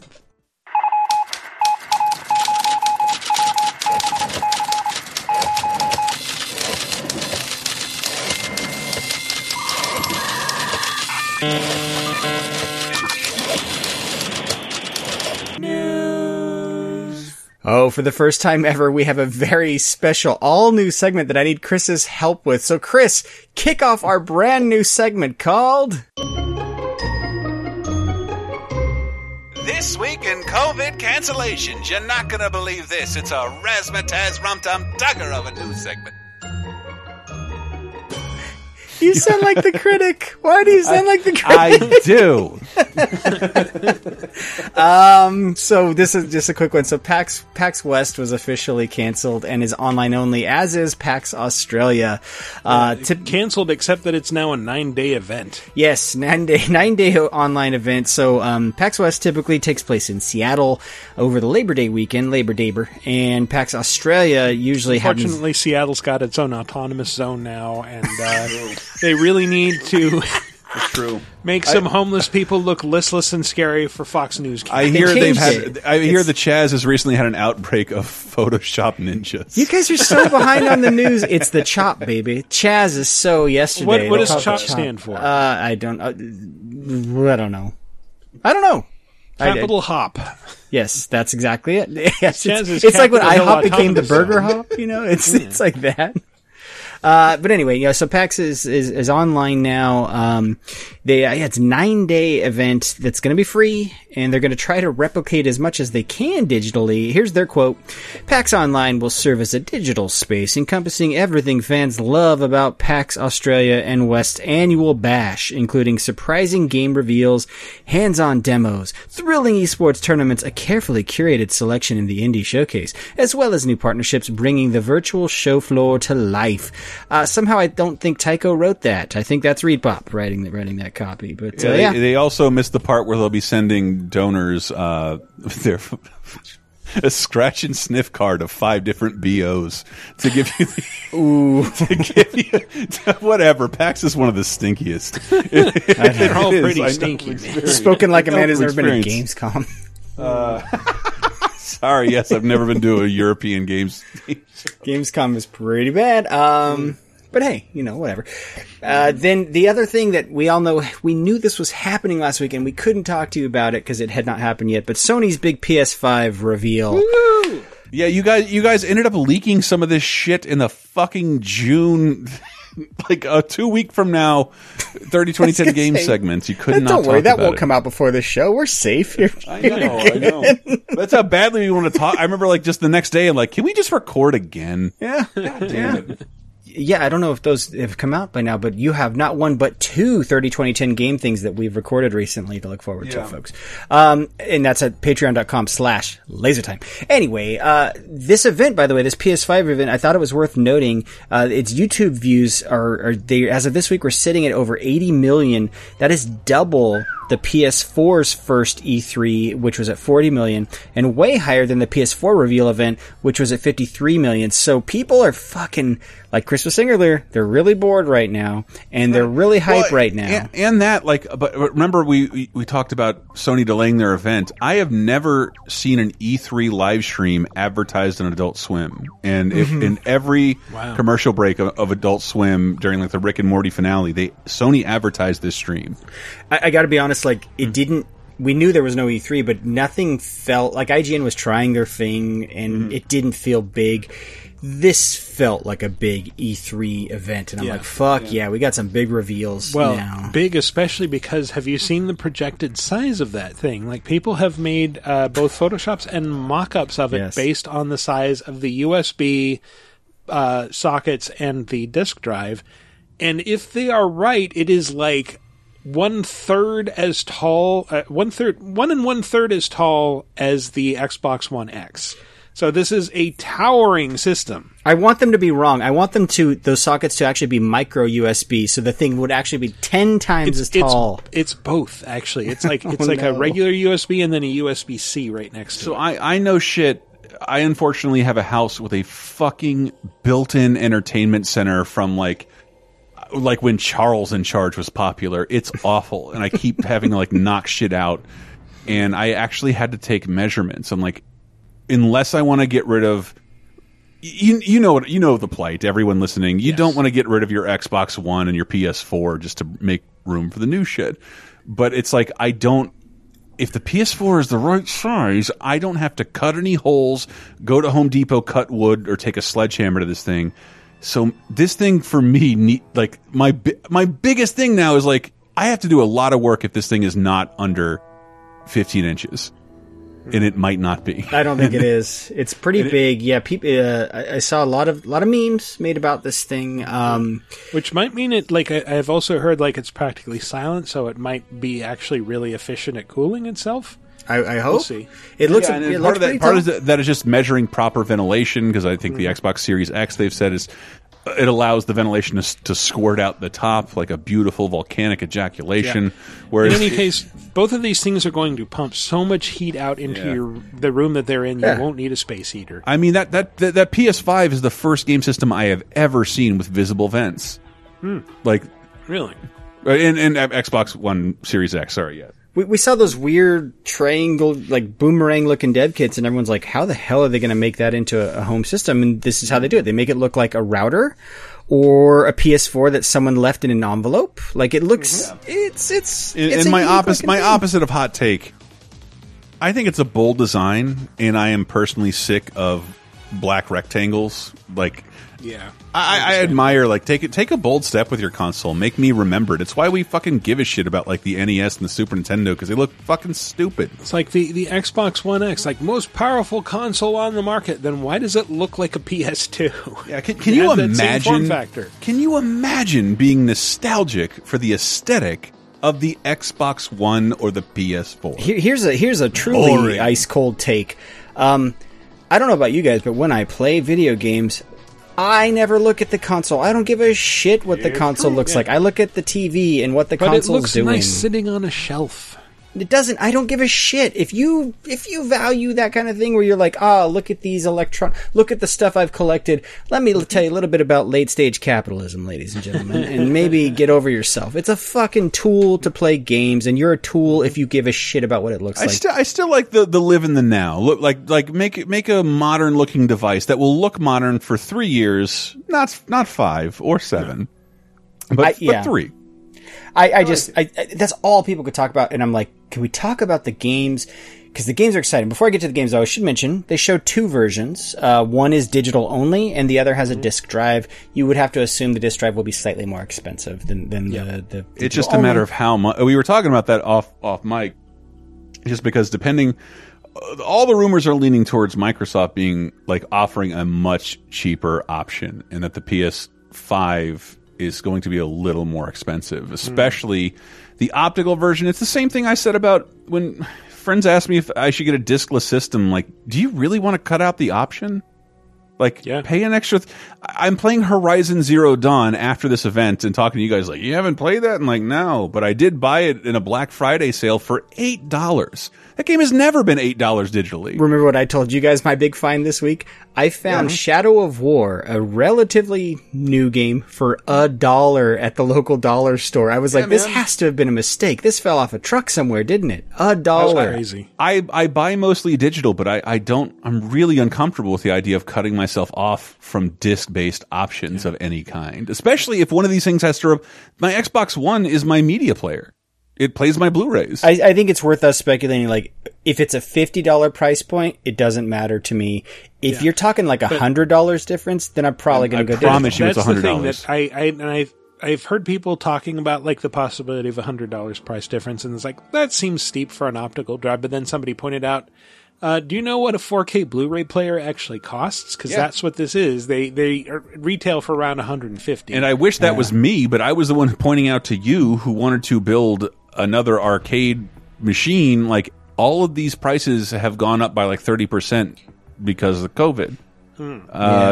Every single PC part, from hard drives to, like, I can't even get fucking headphones for this goddamn podcast because they're just gone. Speaking of headphones, what I hope they don't do, that they probably will, they'll do the one with the disc drive, but it'll be part of some premium bundle that'll include like an extra controller and headphones, so that you're like, I guess I'll do that version. It will be $100, and I only know this because when Microsoft released its discless Xbox, it was $20 less. It didn't cut the price at all. That one wasn't worth it at all. It's just like, what are you doing? You know? But it wasn't. No, I guess both the 1S's played the 4K, right? They played 4K. They were 4K Blu-rays. capable for Blu-ray. Yeah. 4K. Anyway, 4K. And the optical drive PS5 looks pregnant, and I love that. It's got a growth. Yeah, it's got a little weird little bump. They also showed, in addition to just straight up the two consoles, there will be a wireless headset. They showed the DualSense and then the DualSense charging station and a PS5 remote, which, goddamn, that feels like 2 generations ago. Do we really need dedicated remotes for our game consoles? If you're using one as your media machine, that Xbox remote is a fucking godsend. You don't have to constantly turn a controller on, wear out your batteries. It lights up when you touch it. It's instant. I love it. And like, seriously, if it can have like the right apps on it, like, dude, I feel whenever my dad buys a new TV, he doesn't have a game console, and every one of those interfaces are shitty as fuck. They're the worst. They're bad. Every game console handles all of your apps way better, and that will be a deciding factor. I'm not kidding on which one I buy first, because if I'm going to either need to cut new holes or like build a hole for my subwoofer, I got to know which one of these things is going to be my media device if I'm going to replace something. And so it's a I big want to deal for make me. sure, there were so many games announced. I don't know that we're going to have time to talk about all of them. Maybe just stop me when you. Well, there's bugs. I do want to say one thing. Like, as I was talking to you guys while it was going on, I put it on my TV via YouTube, and it did not do it any favors at 30 frames a second and a highly artifacted 1080p video. Yeah, it was one of the more disappointing things I've watched. Is like, I know what these specs can do. I know this looks good, and I know one of the biggest things I thought was cool that Sony talked about before this was video game audio hasn't changed in 2 generations, and we want to fix that. And that was the headset as part of that, and they just haven't talked about it more yet. Like, we have, the video game world has done absolutely nothing to innovate sound in any way. In the last 3 generations, and Sony's like, they mentioned like 3D audio. I don't know what that means, but like, you will never be able to show someone that over a fucking Twitch stream, you know? And that's what I look forward to learning more about. And I know these systems are going to look good, and it was only disappointing because like it was a nonstop barrage of new IP. But I couldn't, other than like having a context that Ratchet and Clank looks upgraded. Like, I can't tell from streaming this video footage. I got to see it in person, and it made me miss E3. I mean, there was going to be a trade-off. Like, everyone's working from home. They had to do one of these big reveals when everyone's working from home. I get why it couldn't be 60 frame per second 4K stream, but it was unfortunate. To be honest though, I don't give a shit. Everything still looked amazing and I'm still super hyped for it. Starting with, I think, probably my biggest reveal of the show. It's one or two. Spider-Man Miles Morales. I could not be happier, and I don't care what the fuck it is. Miles appeared in that game. We all saw this coming. I'm fine with whatever this product is. And it's coming this year, holiday 2020. They did have to clarify after the show because people are like, well, is this an expansion? Is this a standalone DLC? Is this a full game? And it sounds like the story changed a few times, so I might have it wrong now. You're gonna get an upgraded version of Spider-Man from 2018, as well as this Miles Morales it's a separate campaign. So it is kind of a new game, but you also get the original game. If I may quote, I wanna quote Kingpin from Into the Spider-Verse. This could have been DLC Spider-Man, but it's not. It's just. I think that there was some confusion. I think it was Sony that came out and said it was DLC. And that got people disappointed. And then Insomniac came out and said, like, no, it's a standalone game on par with Uncharted Lost Legacy. And then someone asked Insomniac Games official Twitter, source? Appreciate that for a second. A Sony exec called it an expansion. And I believe they clarified to say it is not a brand new product. It is using the pieces of Spider-Man. Expansions are underrated. People think it means like 3 hours of DLC. Yeah, and do you think for a second you're going to have Miles Morales with no Brooklyn? Are you fucking nuts? Well, that's the thing is, it's also like when you have an open world game, campaigns, you can build entire campaigns, hours and hours worth of story because, you can reuse a lot of the world assets in the open world. And so that's how they're able to turn this around. But it's also like this is optimized for PS5. So it's kind of, even the original game, if you had never played it, like shame on you, but then you'll be able to play this and take advantage of everything PS5 can do. And do you remember like when those first Wired details leaked about the PS5 and they were talking about like the limitations and how much better, like it's not a SATA cable, am I saying that right? For the solid state hard drive, but they were even talking about the original Spider-Man. Like Spider-Man is limited at the speed he can travel is limited by how fast they can load assets within the environment. It's the M2 SSD, which is like a type of SSD that actually looks like a little printed circuit board that just like plugs directly into the motherboard. And motherboard. I've gotten so spoiled by using those on PC. They load so fast, and that's with software that isn't really optimized for them. Right. Yeah. So I think like if they are designing software exclusively for this one hardware profile that relies on that, like it's going to be super fucking fast. We said it like it was a feature for the Spider-Man game. It's traversal. It made more sense to travel manually where you wanted to go because fast travel meant loading. This takes away that option, so like, or it lessens that loading, like being reduced by up to 8 times. Which is kind of sad because that means we won't get those scenes on the subway anymore. There'll probably be a way to see stuff like that. Speaking of things optimized for the hard drive, I was really excited to see the Ratchet and Clank Rift Apart announcement because that game has portals inside of it. And I was kind of watching this. I think I had 3 different chats pulled up. I had 3 different chats pulled up at the time. And actually a member of the dev team that I work on pointed this out. He goes, oh, that's going to take huge advantage of those SSDs because they'll be able to imagine an entire level or world through the portal will just be able to instantly load, and all the shit they can do with the portals is like, and I was like, oh, you're very smart. And that's exactly what they're doing with that. That's going to be awesome. I didn't think about that. I thought that was just going to be like some poorly utilized BioShock Infinite gimmick, but I can see what you're saying. Well, plus like that last Ratchet and Clank game, people didn't give it enough love and attention. Like they thought it was a movie tie-in. It was an excellent Ratchet and Clank game. I love that game, and we're long overdue for one. Sorry, guys, we just got to get through. There's so many games. Anyone excited for Gran Turismo 7, which is like the most obvious thing they could do? Yeah. The wheels looked very, very round. What did I say? Gran Turismo is to games what baseball is to sports. Like, enough. Forza has replaced it. For me, I'd rather play a Forza game. Project Athia is that new Square Enix franchise, which looked interesting. Stray is the cat game that everyone loves. Probably one of the darlings other than Bugsnax was Stray. I think my favorite Photoshop to come out of that was one that like just turned the PS5 logo into pss, pss, pss, pss. Yeah. Which I found out that game was originally called HK in production, and it's apparently based in Hong Kong's Kowloon Walled City. Oh, okay. Yeah. Was Returnal the one that looks like Groundhog Day but sci-fi space Groundhog Day, or Live Die Repeat a little bit? I believe it was. There's a new Sackboy dedicated campaign game that they showed. Okay. Kena, Bridge of Spirits, looked very cameo to me personally. I don't know. Did you guys think? I thought it looked cool. It looked cool, yeah. New Oddworld game, Oddworld Soulstorm. Yeah, the first new Oddworld game in like 400 years? 15 years. Oh my god. I mean, they've been doing all these like remakes and remasters that kind of have gone under the radar. But yeah, this is the first new one. They showed off what Ghostwire Tokyo actually plays like, and boy, it is not what I was imagining from those previous headless trailers. Schoolgirl in the sailor outfit. But it's all about like it's first person with the hands, and you're like casting spells and stuff, right? Cool.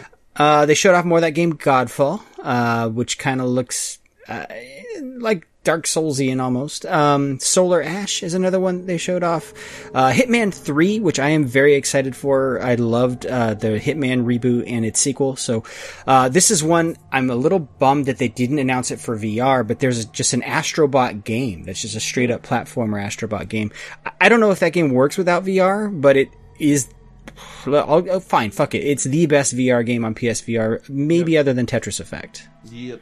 I mean, the Astrobots showed up in like the Playroom thing for PlayStation Camera or Eye or whatever it's called. Yeah, they've been around, but this is like just seems like a little 3D platformer. Little Devil Inside. I saw a lot of people getting excited for this one. New NBA 2K, whatever, we get it. Bugsnax. Bugsnax is the one where you eat bugs and fruit and then you get their hands. I don't get it. What the fuck's going on? I'm not entirely sure, but it's by the people behind Octodad, so that's amazing. And also, apparently it plays like Ape Escape, so that should be fun. Deathloop is Arcane's new joint that to me looks like a typical Arcane game, like Dishonored meets Nulf. Anyone remember Nulf? No One Lives Forever? Kind of thing. Although this one has kind of like a gritty 70s exploitation movie vibe to it. Norwegian I'd like to fuck? What does that mean? Yes. No One Lives No One I'd love to fuck. Resident Evil Village. Resident Evil 8. Holy shit. Yeah, it looks cool. I had to fucking click on an article today, like, rumors is this game is canceled. I'm like, what? No. They're speculating that the current gen version might not be a thing. We didn't even know there was a current gen version coming, so okay. Right. Depending on when that comes out, that could be the case. If that's a 2022, 2023 game, I could see it. If that is next year game, no way. It's still coming. But yeah, that one, it's as had previously been reported, it looks to be carrying on the 7 thing, right? It's first person. Yes. So it's still only bizarre that Resident Evil has become basically a Mario game. Do you know how many Resident Evil SKUs were on PS3? So many. With Origins absurd. And Zeros and all kinds of shit. And spin-offs and Wii remakes and demakes and remakes. I think they've pretty much all come out for PS4, right?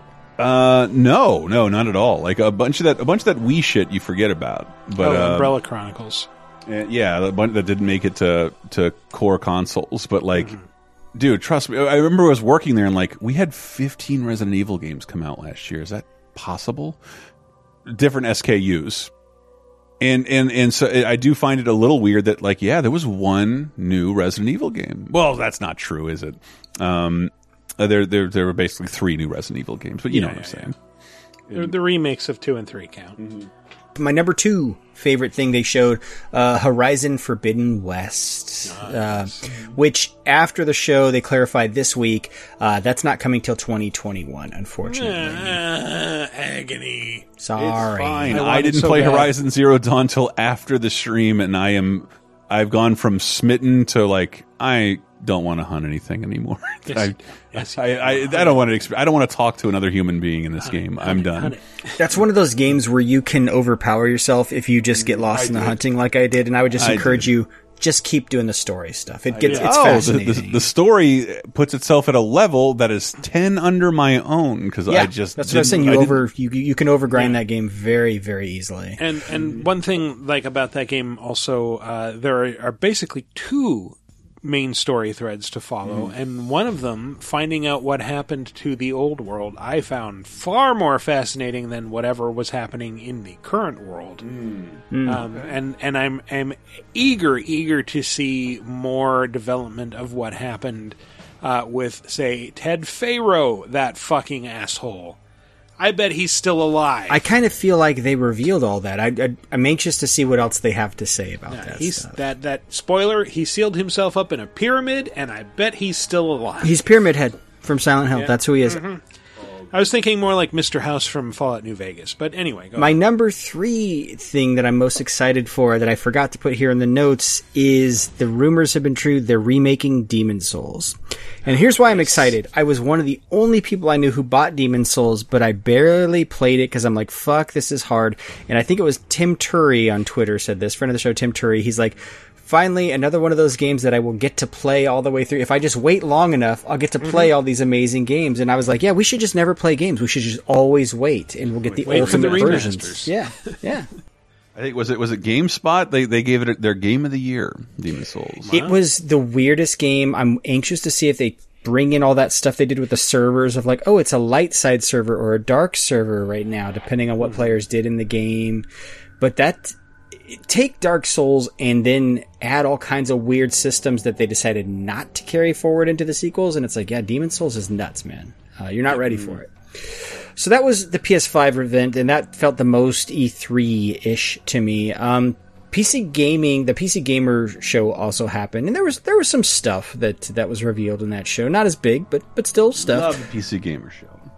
Torchlight 3 was announced as it's out now in early access. You can go get it. That's a game that I worked on, so I will recuse myself from this discussion. But yeah, it's out. I was reading the Steam reviews. A lot of them are saying like this feels like a freemium mobile game that got turned into a full-size PC release. That's stupid. Okay. It's a PC game. Persona 4 Golden, that's where they revealed that was out on Steam. That was one of the biggest announcements of the show. The creator of DayZ revealed his new game, Icarus, which looks kind of cool. It's first-person survival game with aliens, so yep, excited. Gameplay, they showed gameplay of Evil Genius 2 for the first time, which was excellent. They showed off the new big Remnant DLC, Remnant from the Ashes DLC. That is coming August 20th, and that is called Subject 2923. I know a lot of stuff about that I'm not sure what was revealed or not, so I can't say anything, but you should be excited. It's one of the biggest pieces of content they will have released for Remnant, if you're a Remnant fan. Chris. Publisher Humble Games, they showed off a bunch of stuff, new games. None of them I was like, oh, that's a huge thing, but it's nice to see that Humble's like doing their own games now. We talk about their 10-year anniversary. It's their 10-year anniversary this week. That's nuts. I can't remember if this was on a VGA or one of the bonus shows. They showed off more of that Total War game, Troy, and that's the one, as a reminder, when it comes out in August, will be free for the first day. So it's on the Epic Games Store, so get over yourself if you're anti-Epic Games. And if you're like me and have never tried Total War but have always been curious, now's a good time. They did confirm that new Mafia remake is a complete remake from the ground up. Hangar 13 announced that. So yeah, it's not just a remaster. Remake. That's why it's coming out after the other two, which were pretty much out immediately. Which I made a really bad joke on Twitter at Matty C. Allen that, like, I wish they would have just called this Mafia Kiwami. Then I would have been interested. Well, only if that main character is like dedicated to doing everything he can to not commit crimes. Right. A lot of a lot of porn video stores he has to visit and all kinds of stuff. Gotta build up a dominatrix's confidence. As a Life is Strange fan, I'm personally excited for Twin Mirror, which is the next game from Don't Nod Entertainment, which they also showed at the show. They revealed it back in 2018, but they showed a little bit more, and that's coming exclusive to Epic Games Store for a year. So there was a bunch of other shit they showed, but that was kind of the biggest stuff that I'm reading here on Kotaku's summary of the event, so forgive me if I skipped anything. A game that was revealed earlier this week that came out of fucking nowhere, Star Wars Squadrons, is coming this October. Yeah. It is X-Wing versus TIE Fighter looking. Yeah, it's also out for pre-order now, I think for like 30 or 40. It's a $40 game. It's only $40. With fucking VR support. God. I was like, I should pre-order that. Like, wait a second, it'll be released digitally. I can just get it then. I gotta wonder, either it's 40 because it's pretty short campaign-wise, because this is EA Motive. Like I think Jade Raymond was at that studio for a while. But the other theory I had of why it's 40 is maybe it's not on next-gen platforms, it's only current-gen, so EA's like, hey, people want to buy the new hotness, and so we can only charge 40 for this. Either way, I'm excited. Or maybe it's a live game that needs people to populate it before you can prove... Could be. By the way, that speaking of live games, they did confirm there's going to be customization stuff in it that you have to unlock, but it's only through gameplay. No loot boxes. Gotcha, EA. You learned your lesson on Battlefront 2. We hear you. We understand. Interesting choice of words. Gotcha. Gotcha box. Gotcha.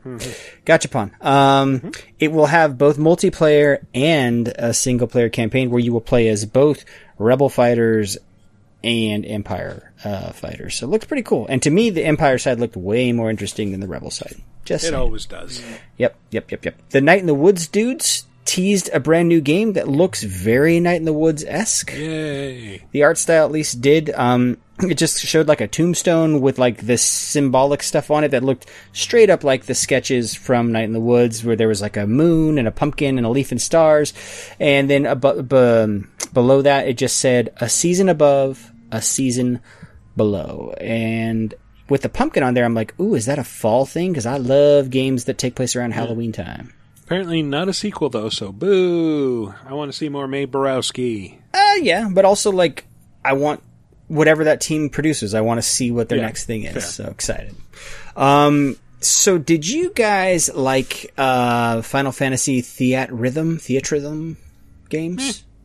Yeah. What are they doing with Kingdom Hearts? I did see something about this. Kingdom Hearts Melody of Memory is basically Kingdom Hearts Theatrhythm. It is a rhythm game using songs from the Kingdom Hearts franchise. So this was all announced as part of I want to say it was the Kingdom Hearts 2020 reveal that happened earlier this week, where, in addition to this game, they revealed that the Kingdom Hearts series had a kind of a second phase in the works, and they already showed that in that phase there are several games, which includes Remind, which was the DLC for Kingdom Hearts 3 that already came out, Kingdom Hearts Dark Road, which I think is the mobile thing, and then Kingdom Hearts Melody of Memory. By the way, if there's a Kingdom Hearts 4, you better play that fucking mobile game, because the whole game will be based on plot points from that, guaranteed. Do you feel good about getting the complete Kingdom Hearts experiences like 3 months ago?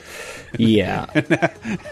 And now you need to go buy a new phone so you can play the rest of it. In Phase 2, kind of like Marvel phases, there were 2 empty spaces that are as yet unannounced. So lots of speculation on what those could be, but there's there's more Kingdom Hearts on the way. They did say a television show was in the works, and they haven't announced a name for it. So I'm guessing that's one of them. So that's right. Prepare to not be excited. We talked about that. Yeah, that's right. We did talk about that TV show, how it is finally happening. But that leaves one more space for anything. Anything could happen, Chris. Come on. It's not like Disney is hard to work with or anything. Give me a break. Or Square, for that matter. Apparently not with games. This is a Square problem, man. I don't think Disney is the issue here. I know what it's like to get assets approved by Disney. These are Square problems. It's like trying to fit a square peg in a hidden Mickey-shaped hole, right? The Keyblade, we could have used that. That's fine. So two more bits of news. This first one, I had to have someone explain to me why this is exciting, because I've talked about it on the show before. I was too old when Pokemon became a big deal. But Pokemon Snap was announced. There's new Pokemon Snap is the new Pokemon Snap game that's coming to Nintendo Switch. So I reached out to friend of the show, TL Foster, and said, hey, how come people are super excited for this? Because honestly, all I remember of Pokemon Snap is going into my local Blockbuster and seeing the Snap stations where you could print out stickers from shit. Print out your stickers. Yeah. He basically said, he explained it to me, and then oddly enough, there was an article posted to US Gamer by Nadia Oxford explaining, hey, this is why people are so excited. I was like, oh, see, I'm not the only one wondering. Apparently at the time, this was before the Pokemon anime was over here and everything, Pokemon Snap was the first time where they explored the lore of Pokemon and showed the Pokemon like in their own world doing their own thing. Before then, they were just very much things you captured in this little light RPG. Random encounters in a fucking overworld. So it helped bring these things that all these kids grew up loving to life. And so that's why they're excited for it. Plus, TL's like, it's also a good game. It's not just all I remembered playing demos is like you're on this roller coaster pod thing and you snap pictures of Pokemon. He's like, yeah, but there's also like puzzle elements. You have to get them to turn a certain way by like throwing food at them and all kinds of things. It's a pleasant Nintendo response to the on-rail shooter. You don't shoot, you shoot. Interesting. Oddly enough, this one is not developed by Nintendo this time around. It used to be HAL Laboratory. This one is a Bandai Namco joint. They are developing the new Pokemon Snap. I heard one interesting take on it from someone who was kind of like, so when I was a kid, I liked it because like I didn't have a camera in my possession, let alone in my pocket at all times. So that also made it novel. Whereas like now, just like what? Why? Like why would I want to snap? Screenshot? Why would I take a picture of something? I don't want to remember this. Why would I want to screenshot a prolonged cutscene? Essentially. I'm going to make a prediction right now. A little bit like Animal Crossing, I can guarantee you the photos you take will automatically be saved to your Switch's memory card. Oh, and you're going to be, unless you have, like me, bought external memory cards to have like a bunch of extra memory in there, you're just going to be cleaning out and deleting all these fucking pictures you do not want on that memory card. But more sad for me is this was a pretty major Nintendo announcement who they kind of skipped this week. Or they didn't have any E3 alternative, and then they just announced this. Does that mean we're getting like no kind of direct at all? How dare you overlook Pokemon Smile, which is the free app for mobile devices that helps teach kids how to brush their teeth? Because actually, as a parent, I'm super fucking excited for that thing. I guess. I mean, that's not exactly the act of hygiene I would have focused on right now, but yeah. That was part. These are all part of an announcement, like a Pokemon. It wasn't a Nintendo Direct; it was like a Pokemon Direct, and they showed off Snap, which people are very excited for, and then Pokemon Smile, which is like, hey, for parents that are trying to teach your kids, like you need to brush more than the Michael Scott method of a few seconds. You got to get in there. It's apparently what the app does is it kind of. You frame your face in it, and it's kind of like mini games where you try to like brush off these bacteria off the Pokemon's teeth or something like that. So it's like, oh, that's really cute, and I wish I would have had that as a kid because that's really fun sounding. So hey, I'm excited. One of those creepy Elsa Dentist apps. It sounds like it. Sounds like yeah. In other app news aimed at kids, I like to go out with a little bit of positive news because the world is fucked right now. The FDA just approved a mobile game that actually helps manage symptoms of ADHD. So Endeavor RX has just been approved by the FDA after 6 years of clinical trials, so you know it works, to treat symptoms of inattentive or combined type ADHD. As I can barely read this paragraph. Do you really think I can be salvaged at this point, FDA? Do you really? So the game was designed, sorry Chris, does not apply, used between kids between the ages of 8 and 12. Right. It's on iPhone and iPad, and then out of the studies, the most favorable showed that people who played this no longer had a measurable attention deficit on at least one measure of objective attention. So if all they had to do was play it 25 minutes a day, 5 days a week for 4 weeks in a row, and it actually had like noticeable results, which I think is really cool. And games, are art, but also can be used for positive change, and I love video games for things like this, so why not? that's all the news that is fit to play or brush your teeth to. I don't even want. I sent you that news article about AT&T wanting to sell Warner Brothers game division. Yes, sorry, I forgot to include that. It's a rumor right now, and we don't report on rumors and speculation. I don't know that it was that. It seemed like they were courting purchasers, and it makes sense because a lot of bad shit's happening since AT&T is purchased. I didn't know. Oh man, remember when that massive megalomaniacal company was pure? The Time Life, Time Warner, New Line, Adult Swim, TBS, TNT, CNN, monolith, and then they get bought by AT&T and like, some of this stuff doesn't make money. We don't want to do it anymore. Like what? The news? Hey, that Pickle Rick thing's doing pretty well. What else he doing with Pickle Rick? We want to see him in all kinds of shows. We only have a AAA Batman game because the studio that made it owns the character. We don't have any Marvel games because Disney has no studio. Yeah, I mean their other biggest seller or highest performing games were those Lego games. Yeah, and Injustice and Mortal Kombat, and like the Mortal Kombat DLC is interesting because it has a lot to cherry pick from mostly Warner Brothers past. But yeah, if you're selling Warner and you don't get the corporate synergies of, hey, you can use any DC property, you can use any Warner Brothers property. The most valuable thing you have at that point is NetherRealm Studios. Other than that, they don't have original IP. Yeah, but Shadows of Mordor, shit like that. Like I don't think any other company would have made a game like that. Yeah. Oh, that's right. They do own Monolith up in the Seattle area.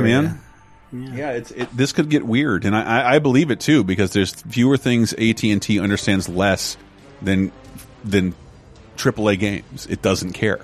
It only knows games from the mobile space and doesn't understand $1 million budget games that are meant to be monetized for years and years and years. They don't get it. And I really have an idea of Mortal Kombat Ultimate with every DLC character included in one giant product, and this is just going to get us further away from that.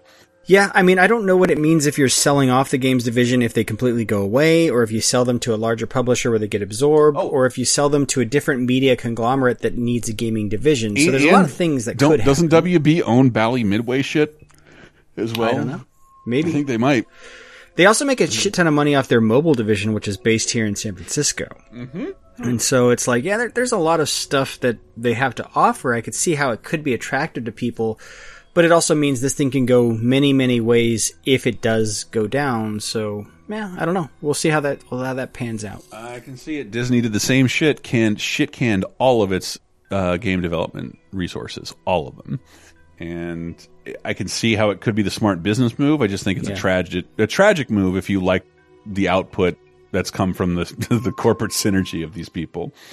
Yeah. They had a few years you're just like, holy shit, Warner is coming up. And then they slowed down. I'd say the last 2 or 3 years, it felt like they seriously slowed down. You know, they have Mortal Kombat 11, and that's the biggest thing I can think of. They made the Cars game because Disney didn't have a studio. This is a thing that happened, and I love talking about it. I love the idea of Warner Brothers making a Disney game. Crazy. All right, well, that brings us to the community segment, which is always this segmenting.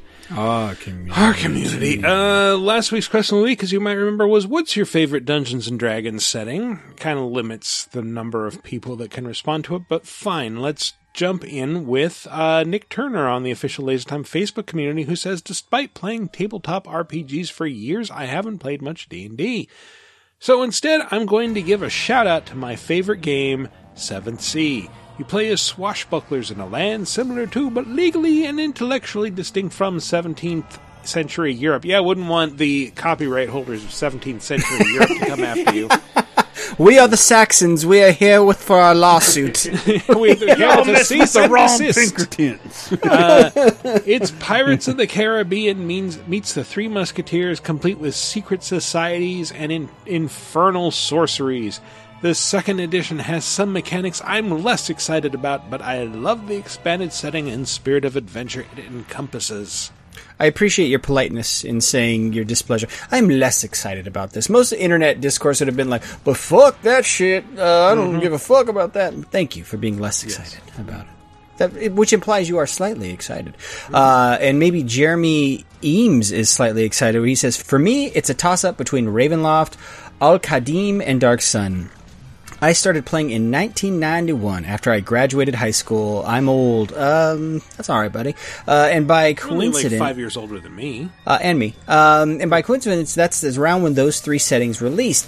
1990 for Ravenloft, DS in 91, and AQ in 92. Also, Disney's Aladdin came out the same summer as AQ, and my DM, there's too many acronyms, at the time was mad that I'd seen the movie because he wanted to steal it for an adventure idea. Your dwarf enters the Cave of Wonders! He just wanted to do his Robin Williams His monkey grabs the wrong jewel. No. Or maybe he just had a killer Gilbert Godfrey impersonation. Anyway, I still own original printings of every module and box set for those three settings, as well as a smattering of books from others. Side note, short visits to Ravenloft are often called weekends in hell. Better than weekends at Bernie's. They also had a Ravenloft subsetting set in an alternate 1890s Earth called Mask with a QUE of the Red Death. I am still playing all these years later. Greatest hobby ever. And he posted a picture of his collection, and it is something to be jealous of. So as a scholarly person, he's referring to Roger Corman's Mask of the Red Death, which is based on Edgar Allan Poe's Mask of the Red Death. This was the classy joke I was going for, Michael. Yes. But I thought of that story a lot as I kept reading stories about rich people fleeing cities for their vacation homes. It's like, oh, this is some Mask of the Red Death shit. It's going to catch I want orgy rooms in all different colors. Mark says, my all-time favorite campaign setting is Birthright, a game where players can have divine bloodlines of dead gods, giving them access to otherworldly powers and allowed you to rule vast kingdoms and play the game on multiple levels. It's very Tolkien, Arthurian-esque world with a Highlander mixed in, as you can steal the bloodline of others. There could be only one. Only one. And don't be afraid to smack your wife if she gets out of... sorry, that's what I'll remember Sean Connery for. For all that I find, it is a much more down-to-earth setting. Gods don't walk the earth. In fact, the gods are mortal champions of the dead gods. Dragons are a dying race of 24 or less who slumber lifetimes away. The elves guard what forest they have left, not yet taken by humanity, and wage unforgiving genocidal war against a mankind they can never defeat. The villain are monstrous characters twisted by the blood of a dark god long dead, whose vile will carries on through his twisted scions. That's a Toyota, I believe. Mm-hmm. And I drive a Scion. Each an individual character fleshed out as real people with personalities and goals that make you question what is evil. Each of the hundreds of realms in Birthright have been fleshed out with histories and culture, with more than hundreds of detailed NPC characters. Oh God! Honestly, while there were more supplements and books set in Forgotten Realms, Birthright is by far the more detailed and alive setting. So I'm sorry, guys, for I pulled the very long response, but only because this world sounded fascinating to me personally. But dear listeners, if you can keep it a little shorter with the responses, we really appreciate that. All right, and Matt Gibbons says, my favorite D&D setting is Greyhawk. As a huge fan of first edition AD&D, Greyhawk was the setting Gary Gygax and his group made. And I always really liked how it maintained a pseudo-historical setting, but also had goofy nations named after friends and family. True story, I once worked with a guy named Rusty Gygax, and I said, hey, that's a unique last name. That sounds like Gary Gygax, creator of D&D. And he goes, oh, Uncle Gary. I worked with his nephew, which was really cool. And find out that Rusty Gygax is a sex act. It's when you blow a load. Never mind. It's when you roll a 20. You roll a 20 and blow a load. That's the Rusty Gygax. Exactly. No, it's when you blow the person's ear and then... Sorry, that's a great Venture Brothers. You got what I was laying down. I love Venture Brothers. Well, we have a couple of video responses, first being from Mike Amari. Hey VJ crew, Mike Amari here with the question of the week. Question of the week, of course, was what's your favorite setting in Dungeons & Dragons to play Dungeons & Dragons? Now, it's a weird question for me because my experience with Dungeons & Dragons is not so much as a player, it's almost exclusively as being a DM. That's because my experience so far has been teaching my son how to play and also running an after-school program for students in my school where I teach out here in Brooklyn. Now, it's a great experience, and my favorite setting really is whatever the hell my students come up with.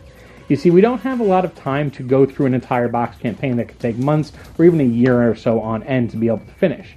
So what I do is I'll start them in one of the starting areas, like Phandolin's a great area because it's on the Sword Coast, it's in the Forgotten Realms, and it's in both of the different starter sets, both Lost Mines of Phandelver and Dragons of Icespire Peak. Both great ways to get into the game. But what winds up happening is I don't want the students to get bored, I don't want it to be too rote, I want them to come up with their own things, and so any sort of ideas they come up with, we incorporate that not only into their characters, but into the world around them. We usually do have one person who's keeping track of everything, a lore master who kind of writes everything down, and at the end of the year we have a nice little story that they've been able to build on their own. Because of this, we've had settings where literally almost 5 minutes into every campaign, they wind up either jumping into a portal, running into a cave, and winding up somewhere completely different that I couldn't have thought of, and that I now have the collective imaginations of a bunch of 11 to 13-year-olds coming up with. And it's an amazing experience, because I also have a lot of students coming from a lot of different backgrounds. It's just really a great experience. And so my favorite setting is really what my students come up with. You really can't beat that sort of creativity. I want to thank you guys for listening to this week, and I hope to be with you again next week. I appreciate his repeated use of the Dungeons & Dragons cartoon characters in that. Who are rather beloved, I find strangely. Very weird. Yeah. Dungeons & Dragons people do not hate that cartoon. The movie, not too kind to him. Yeah, no. That's a Wayans movie, right? Yeah. Well, he's Snail. and Jeremy Irons is in it. Not one of his better roles. But yeah, like that movie also, like, you remember how they wound up in the Dungeons & Dragons world? They went on a Dungeons & Dragons ride, which I didn't think was a thing that existed until one came to my county fair, and I rode on it, and it turned out to be just a generic ghost train. But anyway, I digress. My church wouldn't let me have those at the local carnival because it would have converted me to Satanism if you believe that Tom Hanks special. It turned Tom Hanks into a homosexual. We saw it. Mazes and Monsters. We saw it. All right. Well, one more from Full Install, who says... Hey guys, it's Tom here from Full Install, weighing in on your latest community question. What is our favourite Dungeons & Dragons location or setting? I mean, I know what you're really up to. You're just trying to figure out who of your community isn't having sex later. I mean, my instinct is to go with Forgotten Realms because it kind of is inarguably the best setting there is. I mean, I grew up playing Icewind Dale religiously. I always found it more accessible than Baldur's Gate because Baldur's Gate was quite, very text heavy. I mean, Planescape Torment even more so. And Icewind Dale was just a brilliant introduction to learn the mechanics before you could actually get thrown into the more narrative-driven RPG. It also gave me my love for R.A. Salvatore, who did write the Icewind Dale trilogy, which is a brilliant set of books, and the Dark Elf trilogy, which if you haven't read, I would definitely recommend it if you are a fan. But I'm going to mention Greyhawk for one particular reason. I mean, I don't really know much about it. I'm sure it does cross over into Forgotten Realms at some point, and someone will correct me and go all fucking geeky on me. But mainly for the campaign/game Temple of Elemental Evil. I've never played the campaign. I've only ever really played D&D maybe twice in my life. But the computer game, at least, I don't think gets enough love. I did a whole review of it on my channel, which you're very welcome to go and view if you can be asked. But it's much more darker, more demonic, take on the kind of fantasy which you'd usually find in Forgotten Realms, which is kind of draped in kind of, magical elves and wizards, that kind of thing. I mean, it has all those things, but it's very much more it feels more adult, less accessible to a younger audience. It's very, very, very D&D rule set heavy. I think it follows the 3.5 rules, means nothing to me. If you want an authentic... It's the one game that feels like the best translation from tabletop to a computer game, I'd say. For better or for worse, because it does kind of make it a little bit inaccessible for people, because it doesn't have those kind of hand-holding narrative things that something like Baldur's Gate would. But it's really good, it's really hard. It kind of reminds me of Fatal Labyrinth on the Mega Drive, because it's a constant descent down into a dungeon for the majority of the game. But it's very, very different, I'd say. Definitely give it a go if you haven't. It has the strangest choice of music as well for a fantasy RPG. But yeah, there you go. I'm going to mention Greyhawk because I don't think anyone else will. Or maybe everyone will, and then I'll look silly. But yeah, cheers guys, stay safe, and I'll hope to talk to you again soon. Bye. Tom from Full Install stole my answer from last week. Thank you, Tom. Yeah, that was my favorite too. What was it? Big Hawk? Greyhawk. Lady Hawk. The movie Lady with Hawk. Mike Hawk. I had the novelization for some reason. Why did Are you serious? Yeah. And this is where I get to tell you guys about the history of Dungeons and Dragons, and the reason that Greyhawk is rule set heavy is because it originated from war games that the Grognard just just go read. That's what Dungeons and Dragons came out of, was the war games. That's with right, Garrick the war Gygax. games. Yes, okay. Why are you Ringo? All Why the is Beatles Ringo? should explain this. I don't to know. me. It just seemed to work at the time. Ringo. I would just recommend go read Of Dice and Men, which is an excellent recounting of the origins of D&D and tabletop RPGs. No, that book sounds really good. Like, I'm tired. I'm sorry. I'm Ringo. I'm the drummer. I keep the beat. Everything you said, Matt, one word. Fab. Fab, Matt. Shambolic. I missed the Beatles Rock Band. That was a great game. We should play that game. So, new question of the week. What quasi E3 announcement are you most excited for? Obviously, we're kind of in sort of a long version of E3 where we're going to get sporadic announcements over the coming months. I know that there's a bunch of big stuff planned for July with Xbox's next show, but and Ubisoft's show. He can't tell you that. I'm super jazzed for the PS5 more than I expected to be. Like, I just want these new consoles now. That's too obvious. No, no bullshit. Take a stance. Pick a game, motherfucker. What was the most exciting game to you from that show? Oh man, that's a good question. I mean, Bugsnax seems like the easy answer, just because it's the first one that pops into my head. But because the song's stuck in your head still. Yeah, exactly. It's kind of clouding out everything else that's more meaningful. I'm going to look at your list really quickly. Yeah, I guess Spider-Man Miles Morales. I mean, being a huge Assassin's Creed fan, I'm super looking forward to Valhalla, but we haven't shown any of that yet. Mm-hmm. We meaning Ubisoft, full disclosure, I work for them, but yeah, we'll see. Big stuff on the horizon. I'm excited. And Resident Evil Village, that's going to be really cool. Sorry, Chris, go ahead. No, I'm excited for the same reason I'm disappointed. It's because what I expect out of these new game consoles has kind of, what do you call it? The technology has outgrown YouTube and Twitch. Do you see what I'm saying? Like, right. They're never going to look as good as when you play them. We're seeing 4K 60 FPS games running at 1080p. We got the announcement. We got what the consoles look like, but we still don't really know what the games look like at all. And until fucking streaming technology progresses, we're not going to until we see these in person and in a store. It made me miss E3 profoundly. I never would have thought of that. That's a fascinating answer. Because I don't even talk about I don't own a 4K TV. I know both you guys do. This generation, if you don't buy a 4K TV, you kind of have no reason to buy a next gen console unless you want to play a game that's not on anything else. It's pointless. I bought a 4K TV, it was 2 weeks before Black Friday. 55 inches for $160 with built-in Roku. Jesus. There is no excuse. It's an excellent TV and it is never broken.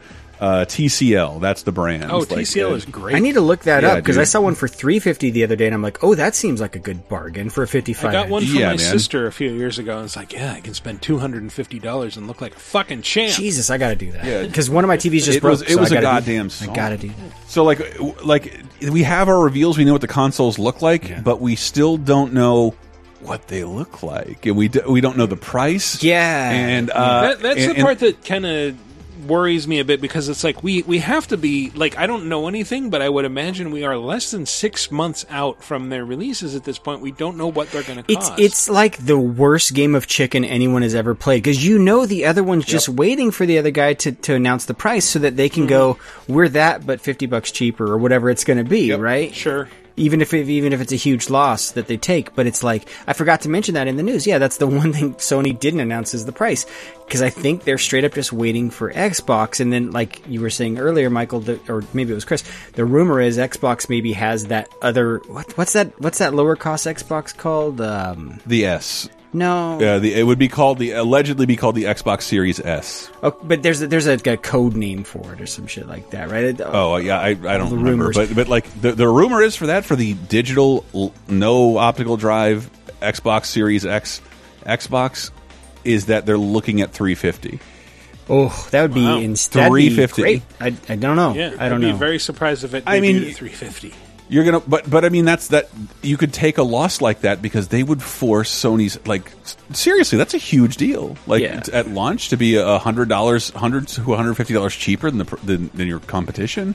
It'd be insane. So my answer, I'm going to have a cop-out answer, but then I will give a real game answer after that. My cop-out answer is everything I'm hearing about these consoles is like a lot of the shit that we've been complaining about that we didn't know would be issues before this generation, they're addressing. Like, it's a lot of the convenience stuff, like things like, Xbox been out there with their backwards compatibility and stuff. Like, I feel like finally that was my next fucking thing. Yeah. Like the deep irony of Sony leading this press conference or whatever with a PS3 game. Right. When Yeah. if they do not answer Xbox's call to backwards compatibility, and I'll be surprised if they don't address it at all, because they said they're going to, just, on a case-by-case basis, nothing full hardware implemented, we will never have to buy Skyrim 7 times again. Even Nintendo has acknowledged it cannot play the game any longer, making us buy Mario Brothers 3 600 times. Yeah.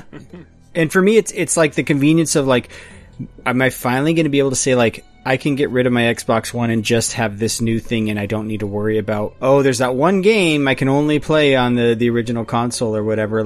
There's a little bit of that, but also they're promising, if it runs on an Xbox Series X or Series X, it'll run even better. It'll take advantage of the hardware. So I'm like, okay, they're hitting us there. The stuff like load times, which, dude, as a Destiny player, if you can shorten my load times, you're saving me hours a week, probably. Yeah, man. 2 minutes per level, man. That's the highest I ever counted for just a regular Destiny session. I can tell you, having played on PC this week and coming from console, everything it's so fucking wild. I'm like, you mean, because I play on an OG Xbox One. It takes 30 seconds for my fucking gear to appear in the menu sometimes. That's how bad the loads can be. And on PC, it's instantaneous. And even the level loads are you're talking 20 seconds on a solid state drive. I'm like, fuck it, dude. If next gen can just do that, I'm excited, but not as excited about the game stuff. And I know I said it was my number 3, but really, I'm really excited to play Demon's Souls on next gen, depending on what they do with it. Because Miles Morales is going to be great, but I do feel like it will be a Lost Legacy deal where it's kind of even if it's as long as the original campaign, it'll feel this is kind of an extension of that game, which I love that game, but I definitely played through it. But yeah, dude, Demon's Souls, I'm very excited for, because so when new Dark Souls games come out, there's this whole community that exists now that everyone will talk about it and be like, yeah, this is how you beat this boss and here's the secret and all this shit. You didn't really get that with the original Demon's Souls because not that many people were into it. And so you're going to take this huge audience now and throw it at Demon's Souls. And I just can't wait for the shit that they'll uncover, and we'll be part of it. If you didn't follow those channels, because I Tyler Nagata is the only person I ever heard say this game is fucking amazing, and everyone's an idiot for not playing it. And when they showed the trailer, people who knew the game very well, and remember, it's pretty old, and never had a PS4 version of any kind. It's yeah, this is enhanced, but some of this stuff in this background is just new. So it may be not necessarily a Final Fantasy VII thing, but it may not be as straightforward a re-release as you think, and I think that's also really interesting. Yeah. So you can even add that element for people who have played it. And it's not From. That's the other thing we forgot to mention. It's another studio working on it. So From theoretically is still working on that Elden Ring game with George R.R. Martin, which, God, I hope they're not relying on him for anything, because it won't be here for another 10 years if that's the case. Yep. It's by Blue Point, isn't it? Blue Point, yep. That's who's doing this. Which did Shadow of the Colossus. They have an excellent track record. They do remakes. Doing remasters and remakes. Yeah. A friend of mine in town works on these goddamn games. So it's crazy to think about. So yeah, I'm excited to play that on a PS5, although I still think I'm buying an Xbox Series X when that comes out. I don't know. We'll see. I'm getting both, and it's interesting that it's just they are These consoles, if the mock-ups I've seen are right, like one of them is it's going to be like Laurel and Hardy, the consoles. Like one of them is hugely taller than any other console, and the other one is hugely fatter.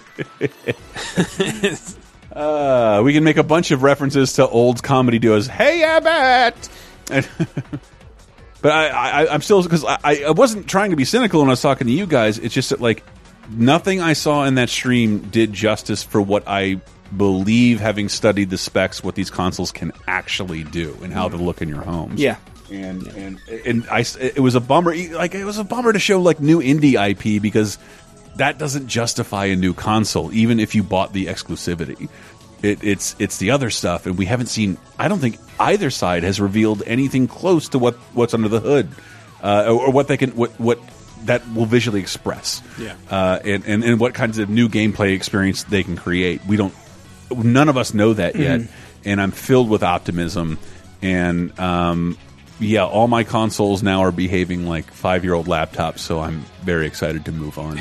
And I hope there's a lot of backwards compatibility. Is that maybe the downside of consoles basically being PCs now? Is they're just going to die after 3 years? Like, I mean, anything with this, a whirly-dirly hard drive is going to behave like that forever. So you can, I buy physical games so I can play them forever. Like, your console will not last 8 years. It just won't. It never will. Yep. Oh, well. Yeah. All right. Yeah. Oh, well, indeed. And that is the show, I'm guessing. It is. So what quasi-E3 announcements are you most excited for? Let us know. Go to VidjagameApocalypse.com and answer into the comments for episode 372. Alternately, you can hit us up on the official LaserTime community on Facebook. There'll be a thread there where you can answer. Or ping us on Twitter at VG Apocalypse, and we will read the best answers on next week's show. Video responses encouraged. Try to keep them under 2 minutes. Anyway, that's been our show. Let's go with some plugs. Chris, tell us more. Oh, God, I'm first. Sick of Star Wars is gearing up to talk about Episode 4. But before that happens, we have an episode of Bonus Time / Sick of Star Wars Patreon exclusive, where, just to give some background on where Adam, Jeremy, and myself come from, of like what we love about Star Wars the most outside of the movies. And it's weird, just the way George Lucas made these movies. We're all kind of fans of Star Wars from shit that happened outside the films. Whether it be in video games, we all spoiler agree on that. Video games did much better. We were talking about the prequel saga. Do you know we never?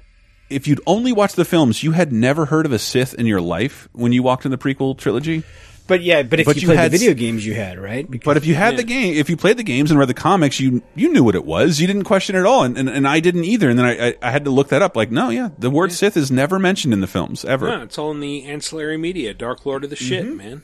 And it does not explain it in the prequels what it is either. But yeah, you realize you have an understanding because of the outside media. And they're also joining me on Laser Time this week. I wanted to just deflect criticism we're not really getting. We didn't just shit on the prequels for 9 hours. It was, it was valid criticism. And I mean, if you're going to shit on any movies for 9 hours, it should be the prequels. There are so many I discovered way more redeemable aspects to the prequels than I originally expected to. Not unlike when I defend the work of David Cage, they suffer from being bold yet awkward, giant steps towards the future. And we have an episode entitled CGI. Does it suck? Just because I want to sort of dispel that's why we are against the prequels. I wanted to talk about good CGI and whether CGI is getting better in an entire episode of Laser Time. And I managed to source some interesting information. Some of it is really depressing, but the long answer, short answer, no. Long answer, yes, but, and you'll see why. Yeah, CGI does it suck. And 30-20-10 this week, I don't know if I'll ever have as much fun as I did the previous week talking about Dick Tracy, Fantasia 2000, Gremlins 2, and Titan AE in the same segment, and Toy Story 3 in the same segment. It's in the same show. Movie. You thought of it? Yeah. It's in the podcast. It's in the movie. But like this week, I had to come to terms with how I feel about RoboCop 2. That's it. Oh, dude, that is Gremlins 2 and RoboCop 2, I think, are both just sequels that went like full-blown cartoon. And that might be something worth revisiting at a later point. Yeah, but Gremlins 2 is made by a guy who didn't like sequels and is making fun of sequels. And RoboCop 2, spoiler, is directed by Irving Kershner, the guy who made Empire Strikes Back and Never Say Never Again and no other movies in my lifetime.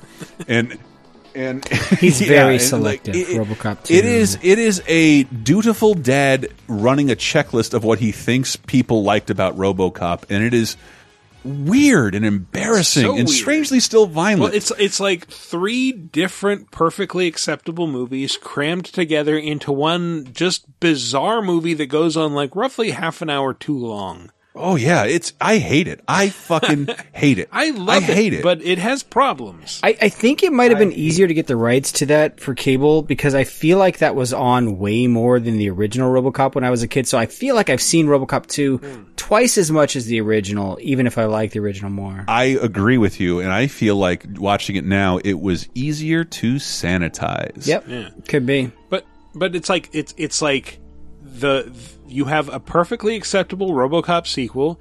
You have a basically a cartoon where he fights a big robot, and you have an even weirder cartoon that basically parodies RoboCop and the fact that he became a hero to children and the concern from parents that came out of that. Yes. Yeah, despite being a cybernetic corpse forced to haunt the very system that failed him. RoboCop, again, is the world's best movie. It's not my favorite movie. It's just on an every objective level, it rules. Everyone. And sorry, I love saying that. It's my favorite thing. RoboCop is just that good. Yeah. 2's not bad. I like RoboCop 2, but I know it has faults for sure. I fucking hate it. I did notice this time he fights everybody in an arcade, and every fucking cabinet there is a Data East cabinet because they had a deal with the RoboCop. RoboCop game. Right.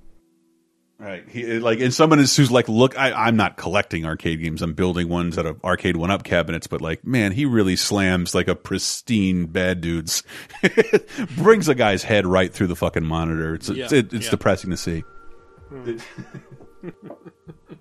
Oh, and Paducah, light Paducah plug for Paducah, arcade stuff. There you go. There you go.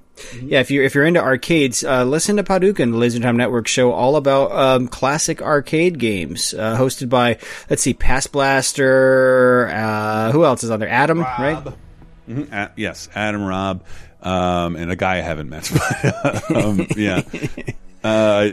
Yeah, I love their fucking arcade, man. Like, and they're able now to record in their arcade again. I still think there's something beautiful about that. Nice. And if you want to see some of their collection or their personal collections, Past Blaster's on Twitch at Past Blaster, and I am on Twitch at Matty C. Allen, just like I'm on Twitter at Matty C. Allen. So check me out. I've been streaming a lot of Yakuza Kiwami 2 lately, and so you can watch me play.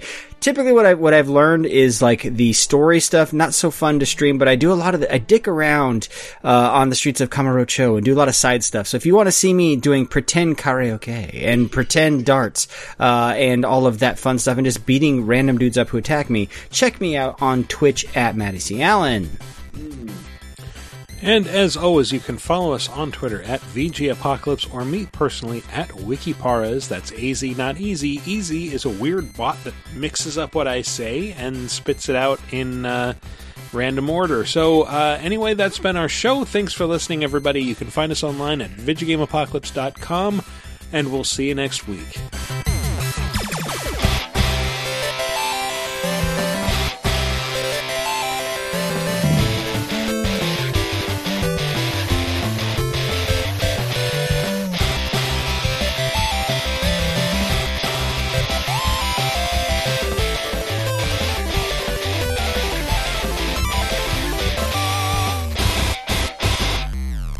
All right, well, hang on. Sorry.